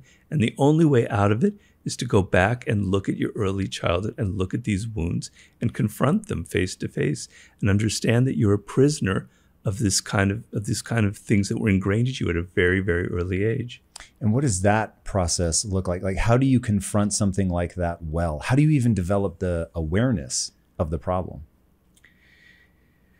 Well, you have to look at what's going on in the present right now. You have to be, first of all, it depends on how old you are and how many relationships you have, but you have to see your own patterns. And if you have unhealthy patterns where you have fallen again and again and again for the wrong person, you have to see a sort of a through line there. What ties it all together? What's going on, right? So, a common scenario that I wrote about in Human Nature is, in this particular scenario where your mother is giving you the attention that you think you want, right? You have this feeling when you're a child, 3 or 4 years old, that mother is abandoning you, that it's almost your fault in that case, right? Because you don't want to believe that a parent could be wrong or flawed, because it's too painful a thought. So you want to think that you are flawed and she has abandoned you for some reason. It's very painful. So what you're going to do throughout your life is you're always going to be the one cutting off a relationship before it gets too intense, so that you don't ever have to go through that abandonment feeling again, right? That's your pattern, right? So after 6 months, the relationship is kind of, growing. You'll find some excuse. She's not right for me. She's saying the wrong things. She's da-da-da-da. You'll break off the relationship, blaming her, when in fact, you're afraid, deeply afraid that she's going to abandon you, and you can't stand that. So you've got to see these patterns, and they're very painful and they're very difficult, because they're touching upon things that go to the heart of who we are. It's not just in your relationships. You're going to probably be doing that with your jobs as well. You're going to be quitting jobs before you get to the point where you have too much responsibility. They're very, very deeply ingrained in you, and you have to be able to look at them. So awareness is everything. The ability to look at yourself realistically and understand, you're saying, see things as they are, see the world as it is. It begins with yourself, seeing yourself as you are, right? And seeing that your adult self that's so confident and has this, this way about the world is covering over some wounds, some vulnerabilities from your deep childhood. Not everybody, but for a lot of people, that's the case. You have to be willing to rip away the skin and look underneath and see that wound and touch upon it, and then kind of analyze it and sort of see the patterns in your life before you can begin to... One thing that you do really well, which I think is definitely part of your appeal, is that you're able to write about these difficult things in human nature without needing to remove yourself. So you're not doing it as a spectator. Oh, those humans over there, they've got problems. You're able to really look at it yourself. So as you think about this process of ripping the skin away, I think was the phrase that you said, and confronting that, how do you begin to translate what's actually happening without the need for the ego to step in and say, no, you're to not go in either direction, quite frankly, to either then say, oh, because you have this flaw, you are a loser, or to blind yourself to the flaw and say, no, it's not a problem. Like, how do people find that middle ground of acknowledging it without succumbing to negative emotion around it? That's a great question. So sometimes, you need help in these areas, depending on the depth of the wound. So sometimes you need a third person's eyes on it. You can't necessarily analyze it yourself, which is why you might want to go into therapy, or you might want a spouse or significant other or someone you love and trust who can tell you these things, because sometimes it's very hard for you to have any kind of distance from them, But the ability to detach yourself from your own emotions is extremely important in life. It doesn't mean that you become a cold, rational person at all. I don't believe in that at all. Emotions are extremely important for us. It's what makes us creative. It's what feeds our imagination, gives us drive. But the ability that you can gain over your life in this instant and in every other instant to have a degree of a detachment, it's only a matter of degree, where you can stand back and you feel something very powerfully. You feel attracted to something or a person. You feel excited or repulsed. And to not react and to step back and analyze and go, why am I feeling this right now? Is it because of what somebody is saying right now? Or does it go deeper to that? Is it related to some other issue? That is a skill that is not easy, but you can develop it day by day by day, taking little steps. And so if you're able to slowly detach yourself from your day-to-day emotional reactions, it gives you a little bit of distance between you and your ego, right? So I meditate every morning. I've been doing it now for 11 years, for like over 40 minutes. It's a ritual that if I don't do, I feel extremely depressed. Something's wrong. Okay. And when I'm meditating, I become deeply aware. These thoughts start coming up. They bubble up. You can't control them. You become deeply aware of your ego, of certain patterns in your thinking, of certain anxieties, of certain kind of neurotic thought patterns, right? You're seeing it before your eyes. It's floating there. This is your ego, Robert. It's going here, there, and there. You can see it. And now when you're in that state, you can almost see it as if it's another person. And it's very powerful and it's very liberating. Now, in the case of someone who's dealing with a deep wound, I don't know if you can't go there like tomorrow and do this. I'm a realistic person. I'm very practical. I don't want to advise people something that's not going to happen. It's something that you're going to have to, it's a life skill that you have to build, the power to take a step back and look at yourself with some distance and see that ego as if it's over there. It's floating in front of you. It's giving you signs of who you are. You can develop that, and it's very powerful, and it will give you the ability to look at your own wounds objectively. But you're never going to reach a degree of 100% detachment. Me, who has been practicing this for many years, I still get caught up in those wounds. I still get caught up in my ego. It's just a matter of degree. That's all I'm talking about. This is such an insanely complicated issue when I think about, okay, so if the number one problem is people aren't aware that there's a game being played, basically, you can't take things sort of at their surface. And then understanding that, as you were saying, that self-awareness is also this critical part. Then there are the studies that have shown that your mind will give you a reason for something, even when that reason is obviously not true. And I don't know if you heard about that study where people that have had the ability to form long-term memories damaged, so they can do short-term memories, but you could reintroduce yourself to them every 3 minutes and they'd be like, oh my God, they'd greet you anew each time. And the doctor put a pin in his hand and he walked in and he shook hands and it poked the person. They jerked their hand back like, why'd you do that? They leave, they come back 3 minutes later, the person does not remember meeting them at all. They stick out their hand and the person will refuse to shake it. And so they don't remember ever meeting them before. And so they'll say, why won't you shake my hand? Oh, well, I've had a long-standing rule. I don't shake the hand of people with white lab coats. And they come up with all these different excuses because the brain can't sit there in this ignorance. And so you have something that's clearly hardwired in us I have heard humans referred to as meaning-making machines, which which makes a lot of sense to me. We make meaning out of something. Right. So if we have this hardwired propensity to come up with some sort of meaning, something somewhere, and we have the psychological immune system, which doesn't want me to feel badly about myself. So now I have an inclination to lie to myself, basically, from some like deep-seated part of me that survives even damage to the ability to make long-term memories.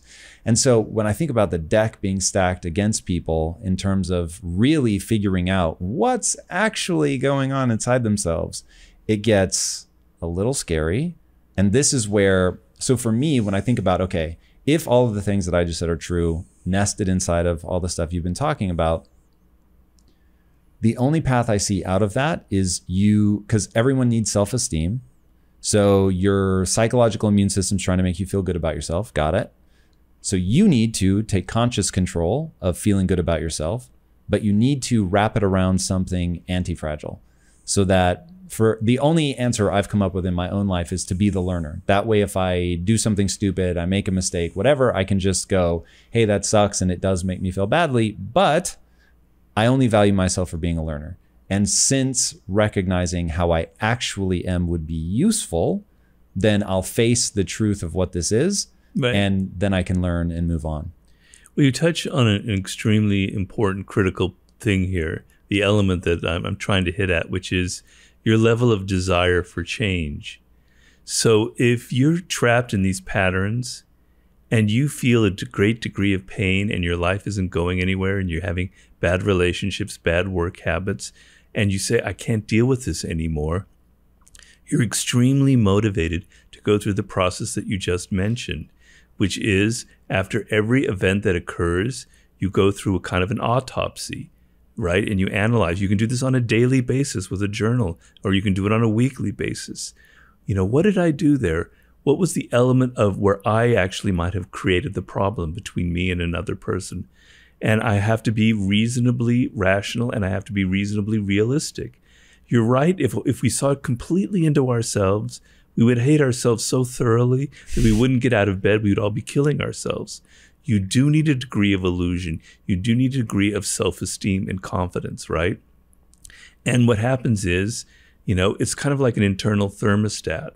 And so you have like people who are what I call deep narcissists, who have no kind of sense, no anchor inside of them, no real sense of self-esteem to hold on to. And when that self-esteem starts going down, down, down, they have no way of dealing with it. And their only way of dealing with it is acting out in the way that narcissists act out. So we all have, if we're not a deep narcissist, we have that thermostat where things start hurting us a little bit and we bring ourselves back up through this self-esteem mechanism so we don't get too depressed and too down. And there's an element of unreality to that, but it's very valuable. And I would never, ever, ever want to burst that. You need a degree of illusion in your life. It's very important. But if you really want change, if you're really fed up, if you're not kidding yourself, if you're not going through this bullshit process, yeah, I kind of want to change my life, but you don't really mean it, then no words, no therapy will ever get you to that point. You almost have to hit bottom. You almost have to tell yourself, I can't take this anymore. And now the motivation is so deep that you're able now to begin the process of going through that kind of self-analysis, because it's the only way you're going to get out of it. It's the only way. You know, a lot of our culture is making this worse in a way, unfortunately. I mean, there's good things in our culture now, but there are bad things. Give me some of the bad. Well, I think social media, for all the good that it does, makes it very hard to be self-reflective. Interesting. I thought for sure you were going to say it just leads us to compare ourselves. Why does it make it hard to be self-reflective? Well, it does. Well, comparing yourself is not self-reflective. When you compare yourself, your standard is always what other people are doing, right? They're on these great vacations. He's got a great job. Tom has this amazing house where I'm living in this hovel in Los Feliz, right? That's not looking at myself. That's always having the other person as the standard. It makes us so out in the world, in other people, what other people are saying, what other people are doing. It makes us continually think in the social sense and not able to turn inside and look at who we are, what makes us different. We're so attuned to what's cool, to what other people are doing out there, to what other people are saying, that we lose kind of an intuitive grasp of who we are, right? So the psychologist Abraham Maslow talked of impulse voices. He said that a child of 1 year old has this impulse voice that says, I like this fruit, I don't like this fruit, I'm going to throw it away, right? And then other things, these voices inside that make them that individual. This is what they like and what they hate, right? And these are very, very important as you develop later in life. You know, this is what you love. These are the subjects that interest you. These are subjects you're not interested in. These are the people you like. These are the people you don't like. It's who you are in the deepest sense of it. It's your, what I call your primal inclinations. It's you at its core. And if you're so attuned to what other people are saying and doing and telling you and thinking, that voice gets drowned out by a million other voices. And you're not able to hear yourself anymore. Mm-hmm. And it's very hard to take a step back and actually look at yourself and analyze yourself. So I think that in some ways, this dilemma that we're talking about is getting more and more difficult, because to be able to do what you're talking about, you have to be willing to be alone. You have to be willing to close the door in your room, write down and say, this is what's going on. This is what happened. This is what I did. This is what they did. You can't be out there in the world and do this. It's impossible to do that process, because you're going to be sucked into the social dynamic and you won't be able to think about yourself. So I think it's made things a little bit harder for people. When you talk about like magical thinking and a culture of BS, what do you mean? Well, you know, we humans are gifted with a form of consciousness. As far as we know, there's no other animal on this planet that has it. Perhaps on another planet there's something similar we don't know yet. But it comes with a price. You know, basically it's the same sized brain that was developed through the course of evolution hundreds of thousands of years ago in circumstances that are completely different from where we are now. Right? So evolution is a very slow process. So our brains haven't really changed that much. What has increased is the incredible exponential explosion of our knowledge, particularly in the sciences. But at the same time, that part of our consciousness, our awareness, lays on top of a brain that is very primitive in its nature. I mean, you know, the brain is structured in a kind of a hierarchical manner. And at the very bottom are those most primitive layers, but it's often in cliched terms called the lizard brain, but it's very real. And then there's a kind of a midbrain that's more, you know, evolutionary, that's more where our emotions come from, and kind of a connection between the lowest part and the highest part. Anyway, so we have this knowledge, this ability to to stand back from our immediate circumstances and contemplate possibilities. Oh, I don't have to react like an animal to this thing happening. I can step back and I can think. Perhaps I could do A, B, or C, as opposed to just reacting. And that is incredibly powerful. It's what has made us who we are today. But the problem with it is we don't know how to use our brains, because we still are trapped in that very primitive model that we have. And so we feel emotions, and emotions tend to govern so much of our thinking, because they're much more powerful than the kind of weak little signals that come from the frontal cortex. And so we're not aware of how deeply our emotions are infecting our decisions in our day-to-day life. And the people who know this the best are people in marketing, because they have been studying since the 1950s all of the amazing psychological experiments about how you can kind of manipulate people. How if you're a salesman and you just lightly touch somebody on the arm as a friendly gesture, they're 80% more likely to buy your product, right? If you use their name, all these other little tricks. They've been studying it, and they know deeply how much that emotional part of us governs our decisions when we buy things. They call it the affective heuristic. It means that our decisions are largely based on emotions. And the problem that we face is we're not aware of that. That was the whole subject of the laws of human nature. We walk around thinking that we're making decisions rationally, that when we buy a product, or that when we choose a partner to get involved with, you know, to marry or whomever, that we're basically basing this on certain kind of rational, protocols. But we're not at all. We're infected very, very deeply with emotions. And so that lack of awareness, that belief that we are rational when we're not rational, is very, very dangerous. Because, answer me this, Tom, how many people do you know who admit to the fact that they are irrational, that a decision they made in life, even one that was a mistake, came from an irrational part of them, that it wasn't something that was thought through, that it wasn't something as strategic? I bet you could count them on one hand, Yeah. And I'm as guilty of that as the next person. It's very much part of our nature to deny the fact that mostly we're governed by emotional responses to the world around us. Yeah, one of the things that I find the most interesting in psychology are the studies of people that have, one brain defect or another. I think it was V.S. Ramachandran that did the study on, I forget what the damage was to the guy's brain, but he had no short-term memory. So a doctor would come into the room and they did this test and the doctor put a pin in his hand and he shook hands with the guy and it jabbed him. And, the guy jerks back. It's like, what the hell? Doctor leaves, comes back 3 minutes later, goes to shake the guy's hand and the guy won't shake his hand. Now remember, he has no short-term memory. So the doctor says, oh, why won't you shake my hand? And the guy's like, well, I'm really uncomfortable with people in white coats. And obviously he's doing it because some part of his brain retained the fact that when he shook hands with this guy that it caused pain.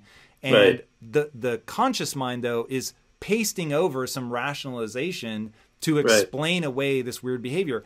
And the fact that our minds are working so rapidly to deliver these socially acceptable reasons for why we're doing something, when in reality that isn't at all why we're doing something, that gets really scary really fast. But the other thing, and I've heard you talk about this before, again, one of the most interesting things I've ever come across, where people's brains get damaged and they no longer have access to their emotions.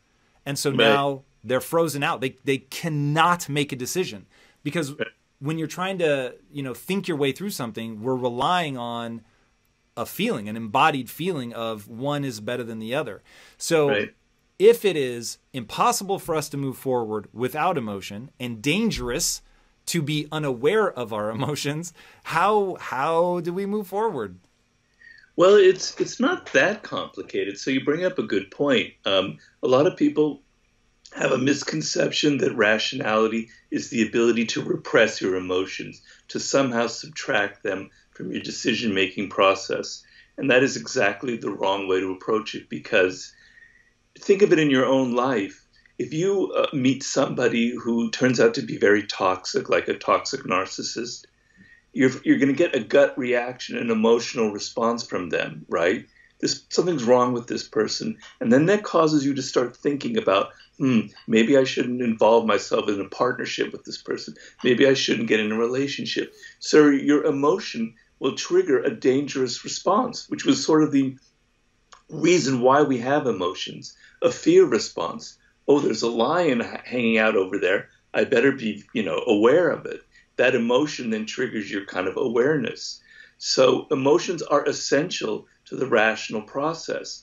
The problem is you have no distance from your emotions. You're not able to take a step back and analyze, is this a rational response? Is there really a lion over there? Well, I live in Los Angeles. There's probably not a lion over there. It could be a coyote or something, right? So I'm able to step back and kind of analyze the nature of the threat, the nature of what could be something exciting or not. So that's the dividing line, I'm sorry, that'll go away. I was like, it sounded like it was coming from my side. I'm like, I've never heard that ring before in my life. I should unplug it. There's going to be one more ring. Hopefully it's telemarketing. I'm just getting inundated lately with telemarketing. Anyway, so the ability to step back and analyze your emotions and tell yourself, why am I feeling this way? Why am I angry? Why am I excited? That is the key point. That is what divides people who are truly able to be rational from those who can't be, right? So you have to train yourself. It's not natural to who we are because our nature is to simply react, right? So the ability to stand back and say, no, I better wait. Maybe I should wait a couple of days before I send it. Let's see how I think tomorrow. and then tomorrow shows you that it was irrational, that your emotion wasn't really proportional to the event. So if your emotional reaction is proportional to the threat or to the opportunity, then, then there's a reason for it. But so often, particularly in this hyper social media environment where it's kind of like we're all feeling constant rage and anger, a lot of times it's not related to anything real or is out of proportion to the actual problem or threat. So you don't try and repress your emotions. You can't write a book. You can't start a business. You can't make a decision about what you want to do without the richness of emotions. The brain is an organic thing. Everything works together. So people who have had that damage where they can't feel the emotion, that the emotions are blocked, and there are brain damage that causes that, it's been shown that they can't make rational decisions because they can't decide. They can't feel what is good or what is bad, what is an opportunity, what is dangerous. So you want your emotions, you need them. You're not trying to repress them. Repressing emotions will lead to other problems. What you want is just that tiny little bit of distance, that ability when you're feeling it to go back and go, why am I really feeling this? What are the roots of it? That's very powerful ability that you can use, that you can develop through practice, just like exercise will develop your muscles. Through being able to think before you react, it will slowly become natural to you. But you have to practice it, and you have to be aware of that's the source of your problem. Do you have a method for how you practice that? Well, the main thing is to be aware of it, because, we're creatures that definitely don't like anything kind of painful. We want our lives to be pleasurable. We've had painful experiences in our life. Generally, in social situations, I maintain that most pain is psychological and it comes from bad social interactions. Okay, so you don't want pain in your life. Obviously, everyone's going to answer that, right? So you don't want to make bad decisions. You don't want to have your emotions dragging you along and causing all kinds of havoc. So if you understand that that's the problem, you're now motivated to then try and tackle it. So I could give you the best techniques in the world, but it won't matter at all if you don't feel that need for it, that hunger for the ability to have a slight degree of control over your own actions. I practice meditation every morning. And I highly advocate it. I think it's been one of the best things I've ever done for myself. Been doing it now for over 10 years. It's like a ritual. And as you're meditating and you're emptying your mind, suddenly emotions and things will start welling up. You don't even know from where, like anger and all this kind of pissy stuff and things about your parents and about all your bad relationships, etc. And now you're thinking, why am I thinking about that now? The sun is shining. I'm trying to empty my mind. Why is this garbage welling up in me? And you start to have some distance and you start to see. I try and picture it like my thoughts and my emotions, they're out there. They're like 2 feet away from me. They're not inside my head. They're over there. And I could watch my mind creating this little theater of all these little problems and dramas. And that's a beautiful thing. I catch myself now, because I'm not perfect, I'm very human, and I have the same problems that I'm talking about. But I catch myself maybe 50% of the time now. Wow, you're reacting here. That emotional idiot part of you, that lizard part of you is taking over, and I can step back. So meditation is a very powerful tool. Ryan Holiday, my good friend of yours, he has very much advocated the use of journaling, of writing things down, and I do that as well. So you can analyze yourself. But the main thing is you've got to train yourself. So in the course of a day, what I tell people is, let's say tomorrow, something triggers an emotional response, and it happens every single day in our lives, right? Something somebody says, something somebody you read in the newspaper or online triggers it. Okay, practice this one thing. Just I ask you one thing tomorrow. Try and do this one little step and go back and go, okay, what am I feeling right now? I'm feeling anger. All right. Okay, first, that's the first step. What am I actually feeling? All right. What is the cause of this anger?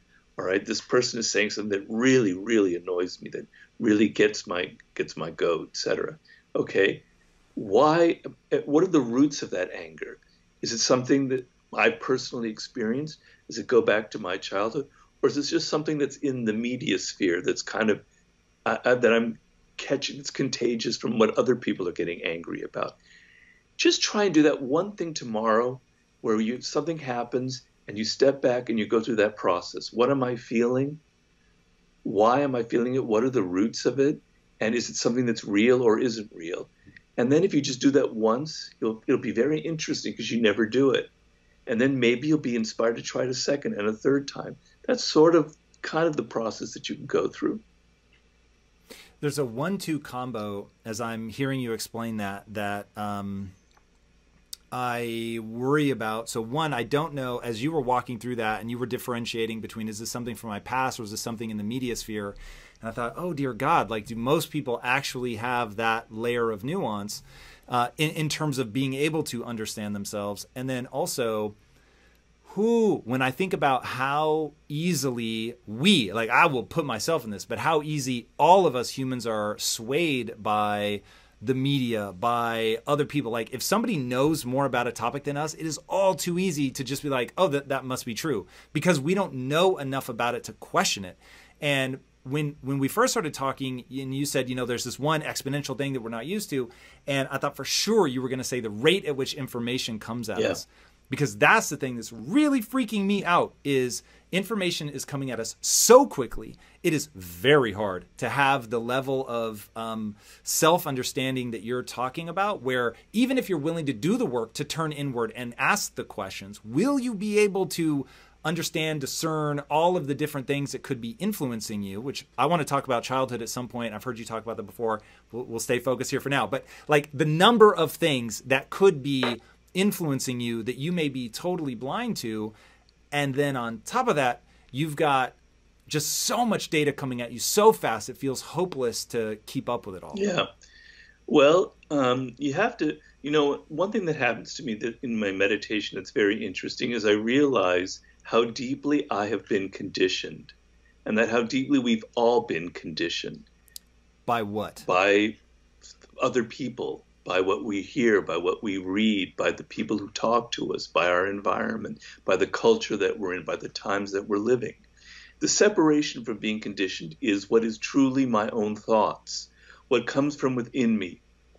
Now, it's a very artificial dividing line because really none of my thoughts totally come from me. I've inherited language that goes back thousands of years. I was conditioned by my parents to respond a certain way, right? And, I've obviously, a lot of my ideas come from books that I've read. So not all of it, the dividing line between what's truly me and what's not is fluid. But there is something that you can say is me.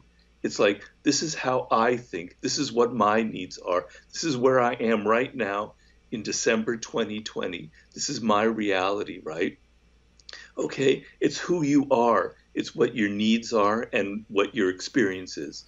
And then there's that artificial element of all the stuff that you mentioned that's so blasting in our faces from our culture at light year speeds, incredible speeds that are just filling our brains with junk, with information that we don't need, with heated opinions that really aren't our own opinions, right?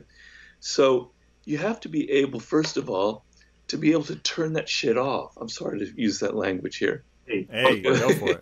You've got to be able to turn it off. If you can't, take breaks from social media, from your Instagram account, from Facebook, from Twitter, then you're a prisoner of it.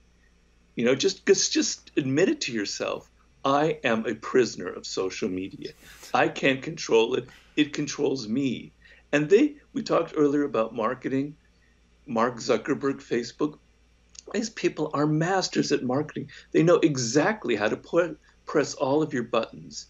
They know that if they give a topic that's very controversial, that's maybe not necessarily true, but is very heated, they'll get more views, more likes, more posts, more reposting, etc.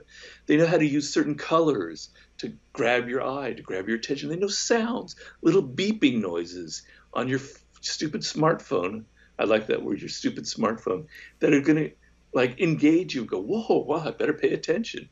They are manipulating you. You are conditioned.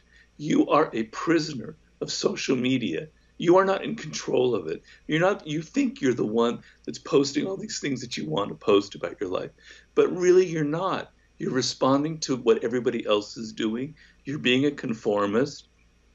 If you really want to control it, you would have some distance and you would know, all right, here's something that's really affecting me as an individual, that's part of my life, that I'm excited about. I want to share that with people. And it comes from, instead of the need to get attention, instead of the need to get people to like you, instead of the need to just vent your rage, it's something that like, I want to express a reality that I've discovered, an idea. How many times is social media used for the spreading of an actual idea that has been rationally thought out? Well, then that, if you're able to do that, then you are the one in control of this monster, this beast, and you can use it for your own purposes. But just think about, and I'm not getting on a high horse here, I am as much guilty of this as anybody. I know how powerful it can be. I know how, when I meditate, I go, whoa, where's that idea coming from? Robert, you have been conditioned. You've been brainwashed by the media around you. So I'm just as guilty as anyone. It's very difficult. You're submerged in it. We're social animals. We're creatures of our culture, of our times. It's not easy. But you have to be able to realize, the first step is to realize that you are someone who's been conditioned just as deeply as one of Pavlov's dogs in those experiments, right? Hello, my friend. You know that I believe success requires you to see failure as the ultimate learning tool. Success requires you to be disciplined and gritty and to never ever quit on your dreams. I say all of that because one thing is certain: the road to achieving your goal is not smooth or linear. I wish it was, but it's not. It's going to be bumpy, sometimes scary. Some days you'll take 2 steps forward and slide 10 steps back. And that's why success also requires you to know how to pull yourself out of a rut and get unstuck fast. Life is short. You can't be messing around with your goals. You've got to make progress every single day. So I've pulled a class from Impact Theory University called How to Get Unstuck, which you can watch for free with the link on your screen or by clicking below. When you join me for that free preview of that workshop from Impact Theory University, I'm going to teach you my strategy for how to understand exactly where you need to be going, how to identify the obstacle that's blocking you, and the best way to make the most progress towards that goal and keep your momentum. All right, click that link and let's get to work. All right, I'll see you on the inside. You do take certainly a darker look at life than I do. And for some reason, I find myself completely drawn to that flame of the way that you look at the world, maybe because it's good sort of disconfirming evidence for me. It doesn't just put me in my own loop. But the guy who some people say that, Robert, you shouldn't write these books. This is like evil Machiavellian content. The world is better off not, sort of turning a blind eye to this, which I heartily disagree with. But for that person to now be touching on the sublime, what drew you to that? Well, I could go on forever about this. I'll try and keep it reasonably short, but I've been interested in this idea for 15, probably 20 years. I don't know, I read an article, I read a book about it a long time ago. Really excited me. And I meant to be my 4th book after I finished War. I started researching it. And then I got distracted by the 50 Cent book that I did. Then came Mastery, and then came Human Nature. And finally I took a breath and said, all right, this is the time for the sublime. It's going to be my next book. And the 18th chapter of The Law of Human Nature is about confronting your mortality. And I talk about that, the sublime, in that chapter. And the idea is that, here's how I explain the sublime. It's kind of like a circle. If you can imagine human life as a circle, social life. To be a human means, in any time period, the culture that we live in creates a circle.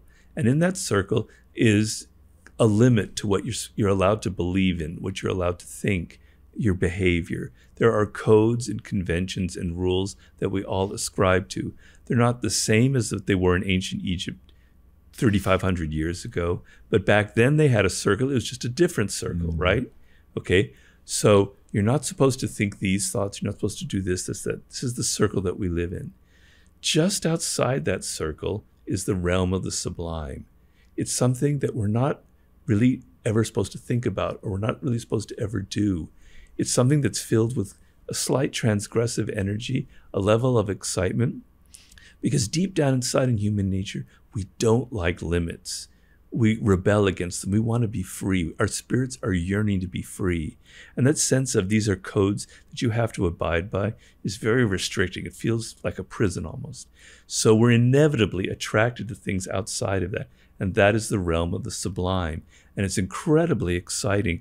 It contains so much energy because in that circle, all of your energy is kind of crushed and compounded inside of you. It's kind of, you have to feel this way, you have to do this. When you let go and you go out, explore outside of it, it's like suddenly you're tapping into something that's in the cosmos. Incredibly energizing. It's what Maslow called a peak experience, right? Okay, so the ultimate form of going beyond that circle is death itself. Death is the ultimate limit, obviously, to our lives. And people who have peered through that door, because the word sublime literally means up to the threshold. That's the Latin. Up to the threshold of a door. So imagine that circle has all these little doors in it, and you're peering through it. This is something that I haven't thought of before, right? The ultimate door is death, right? And people who've peered through that door have had a near-death experience a little bit, to some degree. It changes you. It's like that is the biggest blast of the sublime that you can get. That's the strongest form of the drug imaginable. You no longer look at being alive anymore the same way. You no longer see the trees, the birds, the people that you love in the same way. Do you think it's universally that people see something better than they did before? No, it's not true. It's a good point. There have been studies of near-death experiences. I don't remember the percentage, but there is a percentage, the smaller percentage, that has a negative experience. It's very painful and ugly and demonic and hellish. And no, they're not having this. So thank you for bringing that up. That's true. But for most people, it has this effect where, and there are reasons why the people have the hellish view. There are other things going on. That's just not normal. You came very close to death and you're alive. So everything has a different meaning to you, right? Things that you took for granted before no longer have that same sense. And there are other things that go on. Well, anyway, to get to my story here, I wrote that chapter with those ideas in mind. And then 2-3 months later, I came this close to dying myself. So what had been this intellectual abstract argument about near death, sublime, blah, blah, blah, became very real, right? I was in a coma. I was driving my car. If my girlfriend hadn't stopped, made me pull over, if the medics hadn't come quickly, I would have permanent brain damage or I would be dead. I came very close. I was in a coma. I didn't have like visions of angels, etc., and all the other things that people sometimes claim they have. But I had some very strange things, some feelings in my body that, not as often anymore, but I still sometimes get a feeling that my bones were kind of melting from the inside. Whoa. There was kind of like a sort of dissolving. What was solid about me was dissolving, right? And then a sense of it's only for a brief second, and sometimes I'm not even sure if it's true or not, but I had an image of me up above looking down, and I had died and people were talking about me, right? I'm not sure whether my brain in memory is playing a trick on me, but I seem to have that recollection. Anyway, it became very real to me, this subject, right? And so now it wasn't just this intellectual thing about writing a book about the sublime. It was very, very real.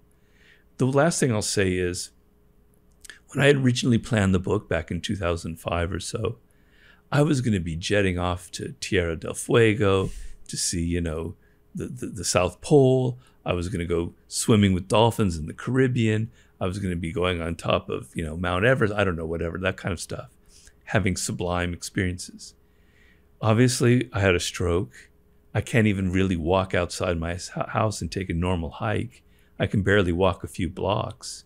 I can't do any of these things, right?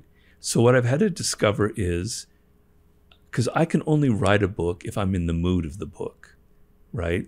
So I have to be feeling sublime to write the book. I have to find it in everyday things. I have to find it in the little garden in my house. I have to find it in the cats in my house, in my girlfriend, you know, and how in her eyes, looking outside my window, in the books that I'm reading. I have to suck the sublime out of every little trivial little affair that goes on in my life. And putting that in the book, I think so if I had written that other book, people would go, oh, that's great, but this guy, this kind of rich white guy, he's able to fly off here. That has nothing to do with my life. I'm living as restricted of a life as you can imagine. There are people much more restricted than me, but pretty damn restricted. And yet I'm able to find this in my daily life. If I can find it, there's no barrier for other people, no matter if you're flipping burgers at McDonald's. The world is sublime, and it's all around you. And you don't have to go to Tierra del Fuego to experience that. I want to get more into what the sublime is actually. So honestly, it's a word that I never really thought of. Okay. I feel like I have an intuitive understanding that it's something sort of surprising and wonderful, but with a not sort of big, amplitude's the wrong word, but there's something relaxed about it, like a warm bath is sublime, you know, but this idea of it being a threshold, something that you're seeing beyond into something new, that's a new take on it for me, which is far more interesting. Well, it's the sublime is not a warm bath, quite the opposite. It's a mix of pleasure and pain. It's a mix of two opposing emotions, a sense of fear and a sense of awe, almost consecutively or at the same time, right? So if you go to see a horror movie or you're on a roller coaster, the excitement comes from the fact that you feel kind of at risk, that there's sort of danger there, but you're safe, right? So you're feeling two things at the same time, kind of anxiety and kind of about the pleasure that you're actually not being threatened. So neuroscientists have shown that the mixing of two sort of contrary emotions creates an incredible intensity of affect, much more than just a single emotion. So the quintessential experience of the sublime, when it was first written about in the 18th century, was climbing the Alps, the Matterhorn, or wherever it was, right? And you got a sense of how small you were, how, you know, you could die very easily if there's an avalanche, and how, you know, how fragile you were in the face of this immensity. And yet the awesomeness of it, the beauty of it was overwhelming. And so they were fascinated with this idea of being able to feel these two contrary emotions at the same time. So it's not at all a warm bath. I can only, the sublime is an experience. It's something hard to put into words. So Robert's trying to write a book about it. Yeah, I know, believe me, I know. But let me give you an idea, give me one example of something that is so insanely sublime that you can't ever think the same about the world after you contemplate this, okay? So here you and I are sitting here talking in this incredibly high-tech, amazing house with all the insane technology around us. All right, consider this. Our planet's some 4 billion years old. Around 3.1 billion years in some little bit of pond, some kind of organic life began. We don't know how or why or what triggered it, although scientists are getting closer. Some form of single-celled bacteria self-created itself out of chemicals that came from other planets, right? Carbon, etc. Okay? This single-celled bacteria dominated the planet for billions of years. It was the only form of life, right? Okay? And then sometime in the past, I've forgotten the exact time frame in my mind, it's in my book, the first multicellular creature was created. Maybe that was 2 billion years ago or so. Okay? And it was a complete freak accident. One piece of bacteria swallowed another bacteria and created a multicellular organism. It's only happened once in the history of our planet. Once. Contemplate that. We know that because there's only one line of DNA that we can trace back to the first time that it happened. There's not a second line of DNA, only one. So it happened once It's never happened again. It was a freakish example. If that hadn't happened, forget everything else that occurred on this planet. Okay, but it did happen. Okay, so these are called bottlenecks. Certain things occurred that created evolution to go in a certain direction, and they could have occurred differently. I'll skip to 60 million years ago when an asteroid the size of New York City hit Earth, hit in the Yucatan Peninsula, and it was the most insane explosion ever, like the equivalent of all the nuclear bombs on our planet. It destroyed the dinosaurs. It destroyed 99% of the life on this planet, right? It was the Holocaust of all Holocausts. And this meteor almost missed the Earth asteroid. Very easily could have missed the planet, because think of the emptiness of space and the smallness of Earth. It was a freak accident. If that hadn't happened, dinosaurs would still be walking around here. Mammals would have never emerged as the dominant creature. I'll skip to 80,000 years ago. Humans at that point, there were only like 10,000 humans left on the planet. If one single virus, I'm talking about Homo sapiens, one single virus would have wiped us out. At that point, we were extremely vulnerable. If that number had gotten down further, anything could have wiped us out, right? A change in climate, etc. Okay, if that had happened, we wouldn't be here, and Neanderthals would have probably taken over the planet, and who knows what that would look like right now, okay? Then think of your own parents and how unlikely was their ever meeting, and the fate that happened there. If they hadn't met, Tom wouldn't be here, or you would be somebody else, right? There are 70,000 generations, more or less, going into you going back to the first Homo sapien, all right? That one-time encounter between you and your parents multiplied by 70,000 chance encounters. So to bring us to the present, that you and I are sitting here together in this office with all this stuff around us, it's you and it's me, the odds against it are so unbelievably astronomical that you can't even compute. So what does that make you think about what's happening to you right now? If you really contemplate it, it will alter how you think about everything. Everything you see around you, the plants, the animals, they didn't have to be that way. It's extremely unlikely. It's a weird world that we live in, right? So that is an example of a sublime thought. It's a little bit scary because it has to do with annihilation, Holocaust, deaths, but it's also an awesome thought about the fact that you're just alive. So that's sort of, and it's something I went into in the second chapter of my book. I find this so interesting. So how do we make use of that? And why is it so useful? Well, the reason it's so useful, and this is what I just did in my third chapter, is it's wired into our nature. So a lot of things are wired that aren't so good that we could talk about, but the need for transcendent experiences, the need to be taken out of ourselves, which is the source of all of our religious, all of our spiritual beliefs, and all of the art that we create, almost everything that we humans do, goes back to our earliest ancestors, right? And being the first conscious beings on this planet, conscious in the way that our brains are conscious, they looked at this world and they saw things. They go, I'm talking about Aborigines in Australia.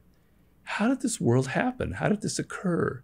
How could it be that there are stars and plants and kangaroos? It's insane, and they had these kind of sublime thoughts, and out of that they created gods and spirits and all sorts of forces.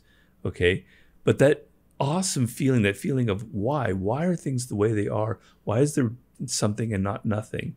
Is very much wired into our nature.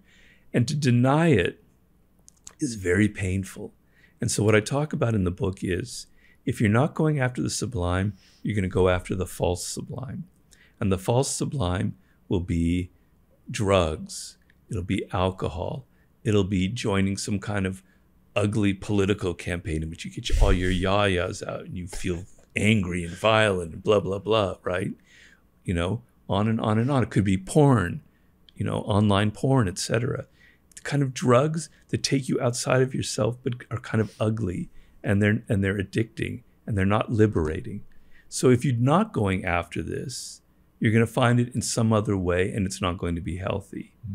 And you want this in your life because it gives you a kind of peace, and it gives you a scale of priorities. You know, if the Big Bang occurred some 13, 14 billion years ago and started this whole thing off, what does my little 80, 90 years of existence mean? This is like a flash. It's like a pop of a popcorn in the eternity of time. It doesn't mean anything. It's so small. So why does it matter? So it's calming, actually. It's calming you down. It's making you think the things that are happening right now aren't as big as I think they are. So you want this in your life. Then you asked me, how do you get it? Was that your question? Yeah. So as you were explaining it, I thought, some people I think are going to brush it off. Maybe they don't stop to really let that hit them. And so when you were talking, I thought, okay, is this why? So I've never done psychedelics, but I have a feeling that whether it's a Zen koan, whether it's a psychedelic, whether it's using your ability to shape your own attitude to suck the sublime out of these simple moments, there's something, to your point about we're hardwired for it, there's something necessary about jarring us out of our frame of reference. Right. That is, if evolution has selected for it, there's something necessary maybe to combat our ideas calcifying into dogma. There's something in there that's critically important. And so I'm just curious for people that don't know how to suck the sublime out of the marrow of a simple moment, how they do it. Well, the how they do it is through my book, I'm afraid. Because the book you haven't finished writing yet? Yeah, I'm only a fourth of the way through. You give us tidbits in the Daily Laws, so I will thank you for that. Yeah, a couple of chapters are in there. The reason I say that, I'm not trying to hype myself, is there are lots of books written about the sublime, particularly in terms of art and in terms of like cultural history, but they're very academic. They're very kind of boring, which is very paradoxical because it's the last subject in the world that should be boring. So the book that I'm trying to write is obviously inspirational, but is also very practical. So each chapter, the last section, I include exercises for you to practice in your life. They're going to make what I just wrote about actionable. And in the very end, I give you meditations, 3 things to meditate on every day that'll make this part of your daily life, part of your daily practice, right? So I'm trying to make it as practical as possible. So, for instance, the first chapter is about the cosmic sublime, which is in the Daily Laws, about the Big Bang, about the origin of stars, about our own sun and our own planet, and how insane all that is, right? And I talk to you about how you can have that feeling of the cosmos being created by doing certain things in your daily life. You can visit certain landscapes. You don't have to climb Mount Everest. You can just go to the nearest mountain around you. Put your phone away, right? Leave that behind. Go alone if you can, or bring somebody with you and you don't talk. Interesting. And just so you can think? No, just immerse yourself in this world. I've given you now pages of how unlikely it is that a mountain exists. I've explained to you where the mountain came from. I've explained to you how unlikely the birds in the sky are and how unlikely life is. And now you're in it. And now you're seeing at night, if you camp out, you're seeing the night sky. You don't have to have money to do that. You can go out anytime to the nearest mountain or hill and have that experience, right? There are other landscapes as well. Anything having to do with water. Water is the most weird thing if you ever think about it. Because as far as we know, we're the only planet that we know of that has the form of water that we have. And we're looking for other planets that have it. Form of water? Yeah. Well, there's no more water on Mars. It might be buried underground. Or do you mean they have liquid water? They have liquid it's liquid gas on Jupiter and Saturn, but they don't have our form of water. There's certainly a planet out there that will have it. But water came to us from the sky. It's not something natural to Earth. It came from rain. It came from comets and asteroids that left it here. These are molecules that aren't natural to our planet. When you're swimming in water, you're like inside of it. It's the only element. When you're in a mountain, you're not inside the mountain. You're not inside the dirt and the stone. But you're in water, you're in it. It's part of your body. It's incorporated in you. And to imagine the vastness of water. So the cosmos is this vastness, this infinity. Water is like a touch of that infinity. There's no beginning or end to water. There's no kind of limit to it. So I'm giving you these places like deserts that you can go to where you can have a touch of that. I also tell you on the internet, and I give you all the links, here's where you can look at things that the Hubble telescope has photographed. It is insane, the images that we can now look at. It is one of the most beautiful things about living in the 21st century. They have photographed a black hole. I describe in that chapter what a black hole is. Black hole is something you can't even imagine, and yet they have photographed it. But just photographing the farthest reaches of our galaxy, the thoughts that'll inspire. So it is very practical, but you have to read my book. All right. If I were watching this interview back, I know I'd punch myself in the mouth if I didn't go back to this idea of anarchy and there being elements of that are good. Tell me more. I have always had a default assumption. I will admit I have never thought about anarchy as having anything positive to offer. So I'm open-minded. Bring me in. Tell me why anarchy has elements that may be useful. Well, it's not anarchy per se. It's change. I mean, so let's go through an example that I know very well, which is the French Revolution. It's something that I've studied a lot, and it excites me for some reason. And here you have a monarchy in France that has existed for, at the time, 700 years, very static, in control of France. By the time you write in the 18th century, it's kind of ossified into this very silly culture with Marie Antoinette and Louis XVI, with these silly rituals and these courtiers and everything. And the populace is suffering from famines, and they're starving to death, and there's incredible inequalities of wealth, and it's basically a dead culture. And then slowly the fans of revolution start churning, beginning in the early 1780s. There's some revolts against the famine, etc., and against the king, and then it explodes in 1789, right? And we're all more or less aware of what kind of ensued with the guillotine and the terror, and how it goes way too far, and it turns into a bloody nightmare, Okay, and then after that falls apart, then Napoleon kind of rises to the top, and he's sort of part of the French Revolution, and then he slowly turns it into something very conservative, etc., on and on and on. But the argument that most people have is, the French Revolution, all that bloodshed, what was it for? Why that kind of anarchy, as you might put it? What did it lead to? What good was it? Well, it led to the formation of what became modern Europe. It led to the decline of all monarchies. It became an ideal. It showed the people of Europe that there is another way of being. There's another way. We don't have to live in these incredibly rigid cultures that were pretty ossified, like in the Austrian, Hungarian Empire, etc., or in Spain. That the ideal of revolution, which spread to South America, which spread, of course, some of it was from our own revolution, which preceded the French Revolution. But other people have shown that the conditions before the revolution were actually a lot worse. There were many more deaths and executions and suffering than after the French Revolution. So it was bloody, it went too far, it created a reaction, but in the long run, decades later, it had a very positive impact because it broke up this incredibly rigid system that was strangling Europe, was strangling it culturally, economically, and politically.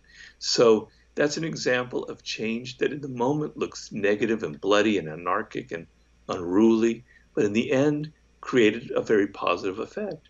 I'm not saying that happens all the time. It's not a law, but oftentimes what seems to be anarchic and ugly and awful in the moment does end up serving a higher purpose, because we need dynamism in our culture. We need change. So because that sounds so horrendous, because all of us only have one life to live, and if you're the one living through the guillotine, and like I've heard stories about how absurd it got, where it had that sort of, was it in World War II where people were like clapping? Oh no, I think it was in China, where people are like so terrified to stop clapping for, I think it was Mao, that, you know, they'd be there for like 2 hours, like just clapping, clapping, clapping, clapping, clapping. And because you could get ostracized or killed if you were, you know, considered the first one to stop clapping. Or I've read the Gulag Archipelago, and like the nightmare that it would be to live through that moment. And I get it from a macro perspective. It's like, we want that change. No. So Robert Greene is going to tell us how to do revolution the right way. You missed my point. What's the right way? Point. Please tell me what I missed. So the Russian Revolution began with that, right? Began with these sort of peasant rebellions. But from the beginning, the Bolshevik Revolution was an incredibly conservative movement. It was not a revolutionary movement. It was a movement about amassing power for the state, for Lenin and the state and Stalin. It was a very repressive machine from the beginning. So it's not at all what I'm talking about. And the Chinese Revolution is very, obviously, incredibly interesting story, because Mao began with this idea of like the Trotskyite idea of a permanent revolution. We're going to have a culture that's constantly changing, et cetera, et cetera. And then it turned into this incredibly rigid, conservative, ossified culture. And I wrote about in The Laws of Human Nature the Cultural Revolution in the 60s, in which he wanted to completely turn things upside down, like what I'm talking about. So here I'm going to contradict myself. Here I'm going to show my own, here I'm wrong, Robert's wrong. Here was a chance. He wanted to turn everything upside down, and it became a nightmare. And it turned into massive conformity, like what you're talking about, where you better keep clapping or if you stop, right? It turned into a nightmare. So that kind of just change for its own sake can lead to something very destructive. I don't deny that. And look what happened to China afterward. After a moment like that, they turned extremely conservative and rigid in the late 70s, and it's something that still affected them to this day. So, you know, history is not like this logical little thing like science or physics, where these things all happen the same way. I can pull up examples of change that lead to something very negative. I understand, I agree, and there are exceptions to what I'm talking about. In the long run, in the higher picture, from looking from above, I'm more worried about cultures that are rigid, that are ossified, that cannot change, that don't have that kind of constant churning of the waters. And it's not just culture or politics, it's also business. It's also technology. It's also the ability to innovate. You know, social media was a great thing with the 90s and the early aughts. We were all so excited about it, kind of the freedom of it, the ability to communicate with anybody. And it's turned into this kind of rigid megalith, you know, like dinosaurs chomping around these giant brontosauruses that now dominate the landscape, and nothing else can thrive, right? So that's kind of the dynamic where having something, it's not good for us. We're the country that sparks all of the innovation, because that's what America is. We're a country of change. That's why Europe admired us. We weren't beholden to the past. We were willing to take risks and create new kinds of businesses, etc. So, do you worry at all that we're moving to, with the PC culture, with cancel culture, all that we're moving closer to something like you better not stop clapping? Very much so, very much so. So, you know, and this is the way of all cultures. So we started off with a kind of a pioneer spirit where, you know, it's the rugged individual, and it's a kind of a culture where people can kind of be different and express who they were. And even in the 19th century, in a time very different from our own, where, you know, there were some kind of rigid codes of how to behave, there was incredible freedom going on. When you look at some of the weird kind of cults that were forming, the kind of utopian societies, and some of the writers and some of the things that were going on, and even the business environment, which was very cutthroat with the robber barons, it was incredibly dynamic period of time where we celebrated the entrepreneur and we celebrated people kind of creating their own. You could, the rags to riches myth that is so much a part of America. And we've really. You called it the rags to riches myth? Yeah. Well. Tell me more. Why is it a myth? Well, it's not a myth in the sense that it's wrong, because myth is misinterpreted nowadays to mean false. It just means it was part of our culture, just like Athena and Zeus was part of the Greek myths that people believed in. It was an ideal. Maybe that's the better word than myth, but it was part of what held up where all Americans could reach for that ideal, whereas in Europe you couldn't, sort of thing. So maybe myth was the wrong word. But, and so the reason I've written about this before and talked about it before, but the reason that was there, that started, was it was a culture that was hungry, that we felt that there were risks out there, that if we didn't do this, that America was going to suffer something, that we felt compelled to create new things, right? And you look at it in the arts and the sciences and technology, it was incredibly vibrant. And then you can kind of watch it slowly get snuffed out. That spirit's kind of dying on the vine. And then Kennedy in 1960, he saw what was happening, particularly in the Eisenhower era, and he wanted to get back to that, what he called pioneer spirit, and he launched what he called the New Frontier, which is part of the space race. And, and the space race was what created the internet. If it wasn't for NASA, we wouldn't have the internet. And the space race generated, I can't tell you how much of the technological innovation that powers everything nowadays. So, yeah, we're very much straying from that spirit with the cancel culture and everything like that. So we're afraid of people with different opinions. We're afraid of things that threaten our own preconceived ideas. And that kind of, to me, runs counter to some of the spirit of our country. It's not, we've never completely lived up to our ideals, but that is the ideal that I think drove us for so many generations. Yeah, one thing I find just incredibly sexy is the idea of rugged individualism. That's something that, I'm with you. Stagnation is bad. Change can be extraordinarily good. Change as a general element is incredibly important.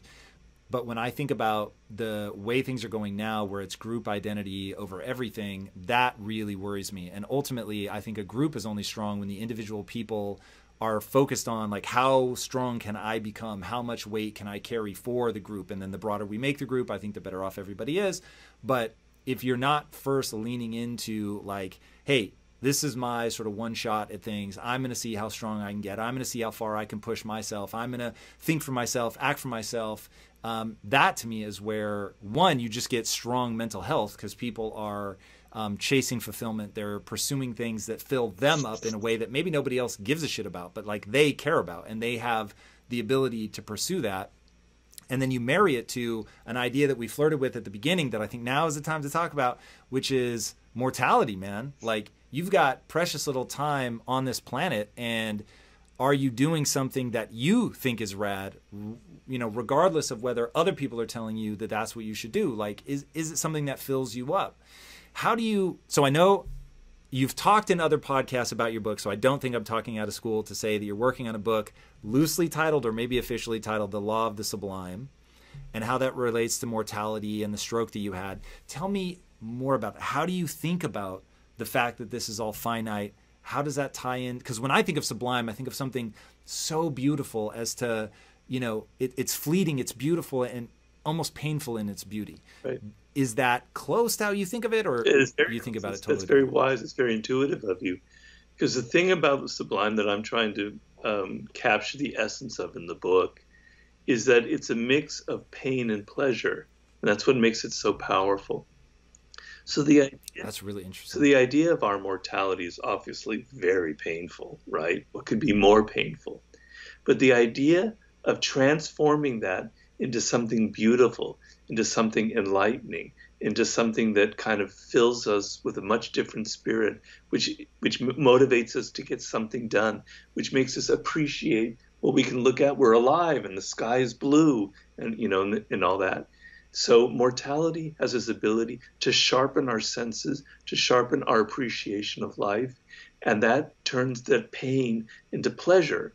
But the pain and pleasure always go together. So underneath that kind of ecstatic feeling that you feel when you're aware that there's eternal time and that there are all these insanely wonderful things around the world, is always going to be mixed with that tincture of pain about how I'm going to be gone and I won't be here to appreciate it.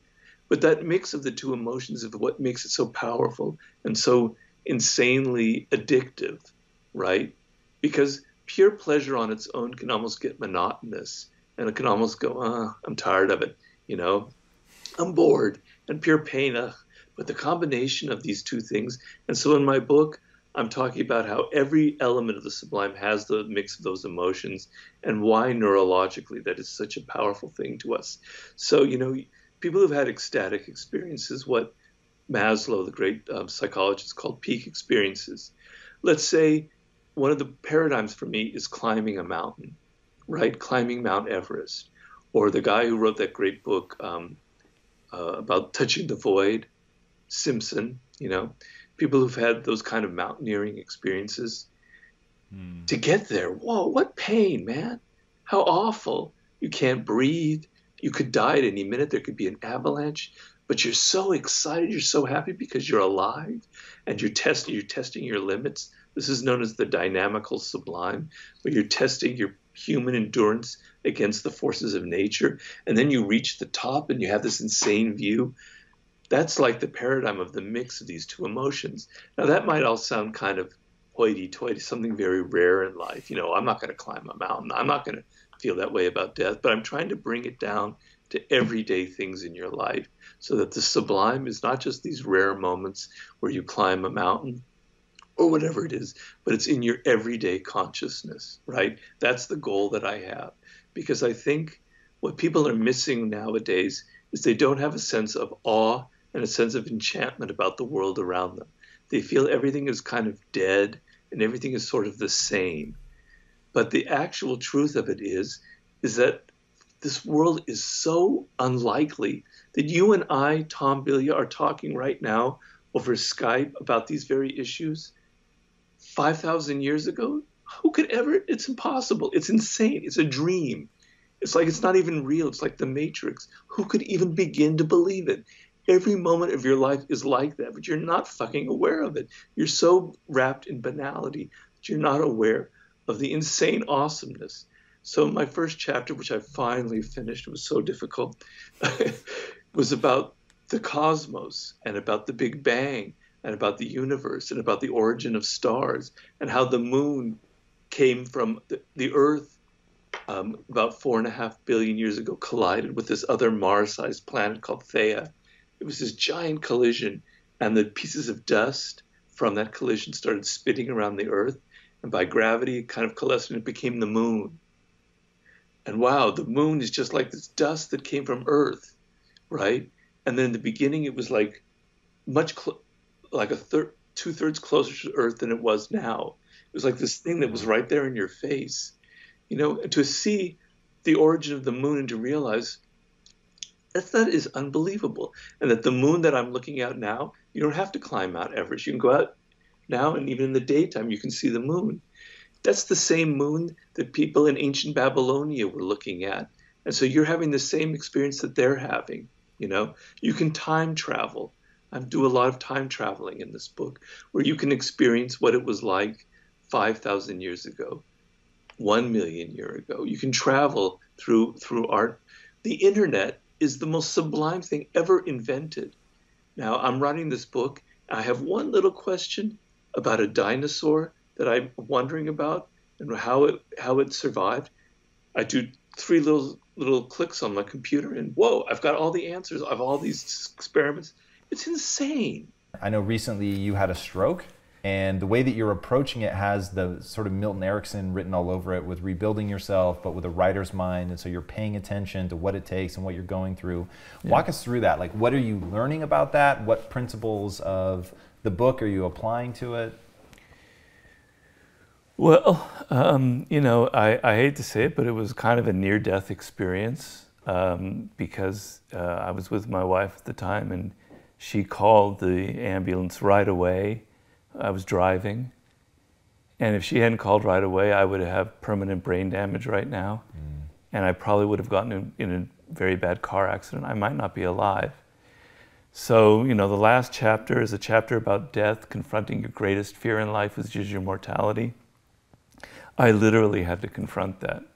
So the abstract words that I have about, oh, confront your death, overcome your fear, suddenly became very real to me. And so that was one aspect of it. But literally, you lose control of your body. I'm a very independent person, very willful. I like to imagine myself like I can do anything I want.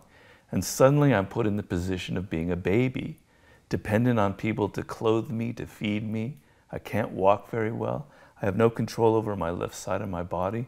I wasn't an athlete, but I loved exercise, endurance exercise. Not all of that wiped away. So what am I going to do? Am I going to start feeling sorry for myself? And so I applied one of the things in my book, which has to do with the last chapter about death, but it also permeates through the book, is just sort of accept things as they are. Stop judging. You know, I had to accept that this is a fact of life, and how can I make it into something strong? How can I turn this into a positive? I have a chapter on your attitude in life, how you can change your circumstances by changing your attitude. Your attitude towards life will determine what you get. If you're avoidant and hostile towards people, a hostile person will tend to create hostility around him. So how can I alter my attitude? And it's a struggle every single day. I have to be incredibly patient, and I'm not a patient person. It takes me 10 minutes to put on a t-shirt to be able to get my left arm through that sleeve. Damn it, I'm not somebody who's patient. And I've had to develop patience. I've had to overcome all of these sort of negative qualities in myself. So if I talk in the book about overcoming your own nature, damn man, that was fucking slammed into my face, right? I had to overcome my frustration, my lack of patience, my willfulness, the fact that I always have to do things myself, you know, and then I had to confront the fact that I could easily have died, but I didn't. I'm alive, so I can learn from this. I'm learning a lot, and I'm going to rebuild my body. I'm going to rebuild it. I've come a long way, so like a month ago, I was pretty bad. I'm able to walk now fairly well. In 4 months from now, I'm going to be swimming again. In 6 months, I'm going to be jogging. I'm going to be back to where I was. Nothing will stop me. But I have to overcome all of my deficiencies and all of these weaknesses that I have built up over the years. Yeah, that is, needless to say, that's a long, difficult road. How do you, or what tools do you use to reset your mind every day as you're going through this, and paralleling that maybe to the Chekhov story in the book, and how what he overcame, it was really extraordinary, being beaten by his father all the time, and that he goes on to be the guy that isn't bitter, was pretty extraordinary. What mechanisms do you use to reset every day? I meditate every morning. I've been doing that for several years, for 8 years now, religiously. And in those meditations, I confront myself. So I'm sitting there meditating, and my meditation is all about emptying the mind, but it's impossible to empty the mind. So as you're meditating, thoughts come to you, anxieties, worries, resentments. I've trained myself to question where they are. Each time I feel anger at my sibling or my mother or friend for saying something that I misinterpreted, I go, that's your ego speaking. These people weren't saying something that was personal. You just have your ego, which is always getting in your way. Question it. So question my impatience, my frustrations, etc. The meditation has really helped me. Then a friend of mine wrote saying about the stroke, well, look at it this way, that it's kind of an adventure, that you're having to experience things you've never experienced before. I go, wow. You know, I think I'm so brilliant, but I'm not. Sometimes other people have the best ideas. I'm always stealing their ideas. That was a great idea. This is an adventure. This is something new. I'm having to learn it. It can be exciting. Although really I'm feeling kind of bitter and angry. I have to confront that and move past it. The Chekhov story is great because Chekhov was born in Russia, in the most miserable village in Russia, poverty-stricken, etc. Really cold, and no streets weren't paved, and wild dogs ran through the streets, and you could fall into a pothole and drown. And his father beat him every morning, practically, and his siblings were a mess. And then suddenly, two of the brothers ran off to Moscow, and then the father decided to follow them. And the rest of the family basically abandoned Anton Chekhov at the age of 18 or 16 in this miserable little town, and he had to fend for himself. And he started becoming really bitter, like, why me? Why did I have this awful family, this horrible abusive father, this mother who won't stand up for herself, this drunken brother, why me? And he got angry, and then he suddenly got sick of this story in his mind, and he goes, maybe I need to look at this totally differently. You know, I don't want to be like this the rest of my life. And so he decided that what he would do is he would try and understand his father instead of judging him. And he went through a process where my father was born a serf. We got freed later on, but he was basically a slave. His father beat him. He was never allowed to go into the kind of work that he wanted to. So no wonder he became an alcoholic who beat me. He can't help it. Instead of hating him, I'm going to love my father. I'm going to try and love him for this human being, for this fact of nature that can't help himself, but is my father for who he is. And in that moment, he had a total epiphany and transformation, that by getting rid of his negative emotions towards people, he was like free. He was liberated. And I've experienced this myself in my meditation. To go through just an hour or half an hour of freeing yourself from all your negative emotions about people, it's almost as if you're going to fly in the air. You feel so light, and suddenly you've gotten rid of all of your burdens and all the things that are weighing you down. Accepting people and loving them for who they are is an incredibly liberating thing. Now, you can't do that for everyone. Some people are so toxic and ugly that you're never going to reach a point where you're going to love them. But you can understand them. And in understanding them, you don't have to internalize the pain they inflict on you. He changed his attitude towards people and towards life, and it changed everything that came to him later on. He became a successful doctor and later a great writer. The brothers had the same reality, the same world that they were looking at, the same family. One looked at it through this prism of empathy and love. The other looked at it through resentment and bitterness. The one person, Chekhov, got famous and successful and a fulfilled life. The others just descended into suicide and alcoholism. So your attitude will mean what you get in life, you know? You will sabotage yourself with your attitude. So if I got all bitter and railed against fate for making me who I am, for the stroke that ruined my life, that took away everything that I valued, I can't travel, I can't drive, I would become a different person. I would become somebody who limited my scope of activity. But by accepting it, by saying, I'm not going to let this happen, I'm going to accept it, I widen my scope of activity. I do things that I normally wouldn't do if I became all angry and avoidant and anxious. Amor fati. Yes, exactly. Tell people what that means. Well, it's a Latin expression that literally means love of fate. And it was created by the German philosopher Friedrich Nietzsche, who's one of my great icons in life, one of my favorite writers. And basically his idea was that we humans normally go through life kind of not accepting things. We want things to be different from the way they are.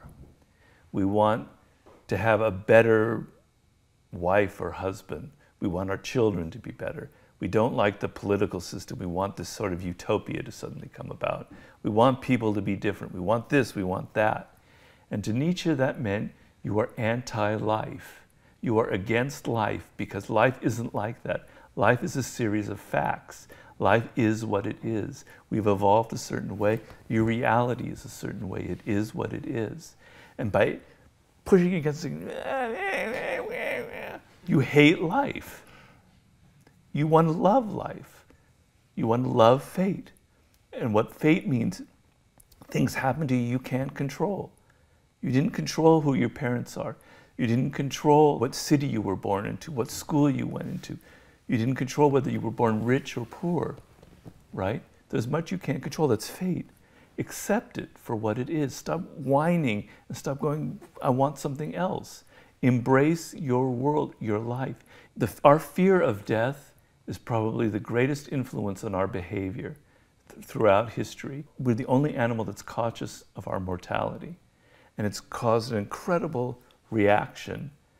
We're avoidant, we're anxious. We invent an afterlife, a heaven where we'll all go, right? Or today, we never see death. We never see people die in hospitals. We never see the animals that we eat being killed. We have no confrontation with death personally in our life, completely disconnected from it. It makes us anxious and fearful, and that controls everything about our behavior. We become anxious and fearful about everything. So the ability to accept death and look it square in the eye and accept this is your reality, that you're not going to live forever, is very liberating. So amor fati is a step from turning your back that's faced this way, going, here's life, and oh, I hate it, I don't want it, blah, blah, blah, to turning around and facing it, going, I accept it, I love it, I embrace it.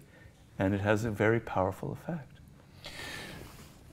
Let's go a little deeper on that. So with your recent, essentially, moment where you couldn't help but look at death, what have you learned? What have you taken away from that? Knowing as a writer, you have shown time and time again that you see things that are often counterintuitive. So what was it in that maybe that even surprised you? Well, the experience itself on a physical level was very weird, because I didn't experience the stroke as it was happening. It was almost an outer body thing. So my wife noticed I was acting very strangely. My whole body was weird and everything. And then I blanked out, and I was basically kind of in a coma, or not conscious, for about 10, 15 minutes. Wow.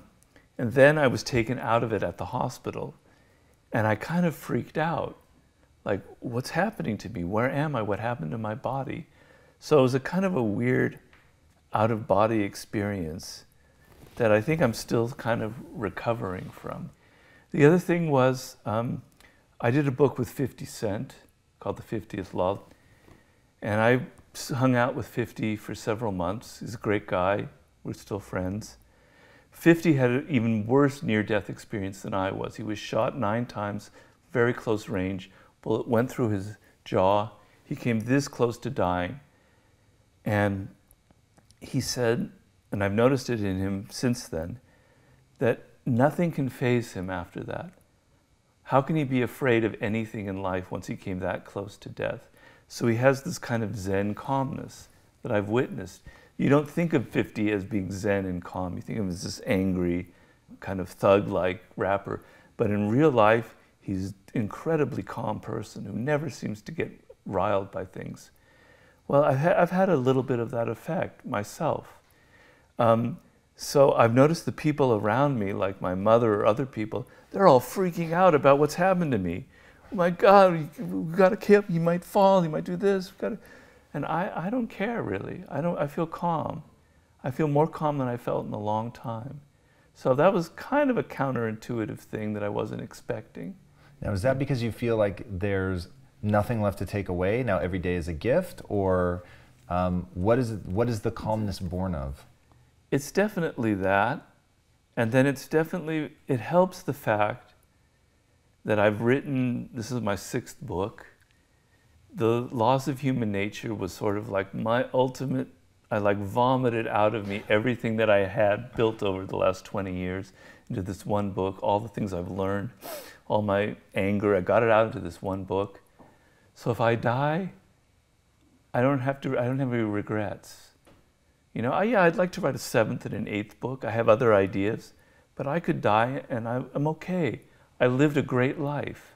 And I talk a lot about that in Mastery and in this book, that the worst feeling in the world is to be facing death and to think, damn it, I've wasted my life. And I want people out there to realize that if you're 20s and your 30s, you don't want to reach that point. You don't want to waste your time and become 55, 58, have a stroke, face death, and what have you done? Nothing. You've moved from job to job. You tried this, you tried that with half an energy. You really have nothing to look back on. That's the worst feeling. So, you know, I don't have that problem, I don't think. So that's part of how I'm able to stay calm. But the other thing is you say, bring it on, what worse can happen? I've already experienced it, you know? I'm somebody who has a great deal of fear of death, and now I had to deal with it. So, it's all right. It's not that bad, I can handle it. When infotech merges with biotech, what you get is the ability to create algorithms that understand me better than I understand myself.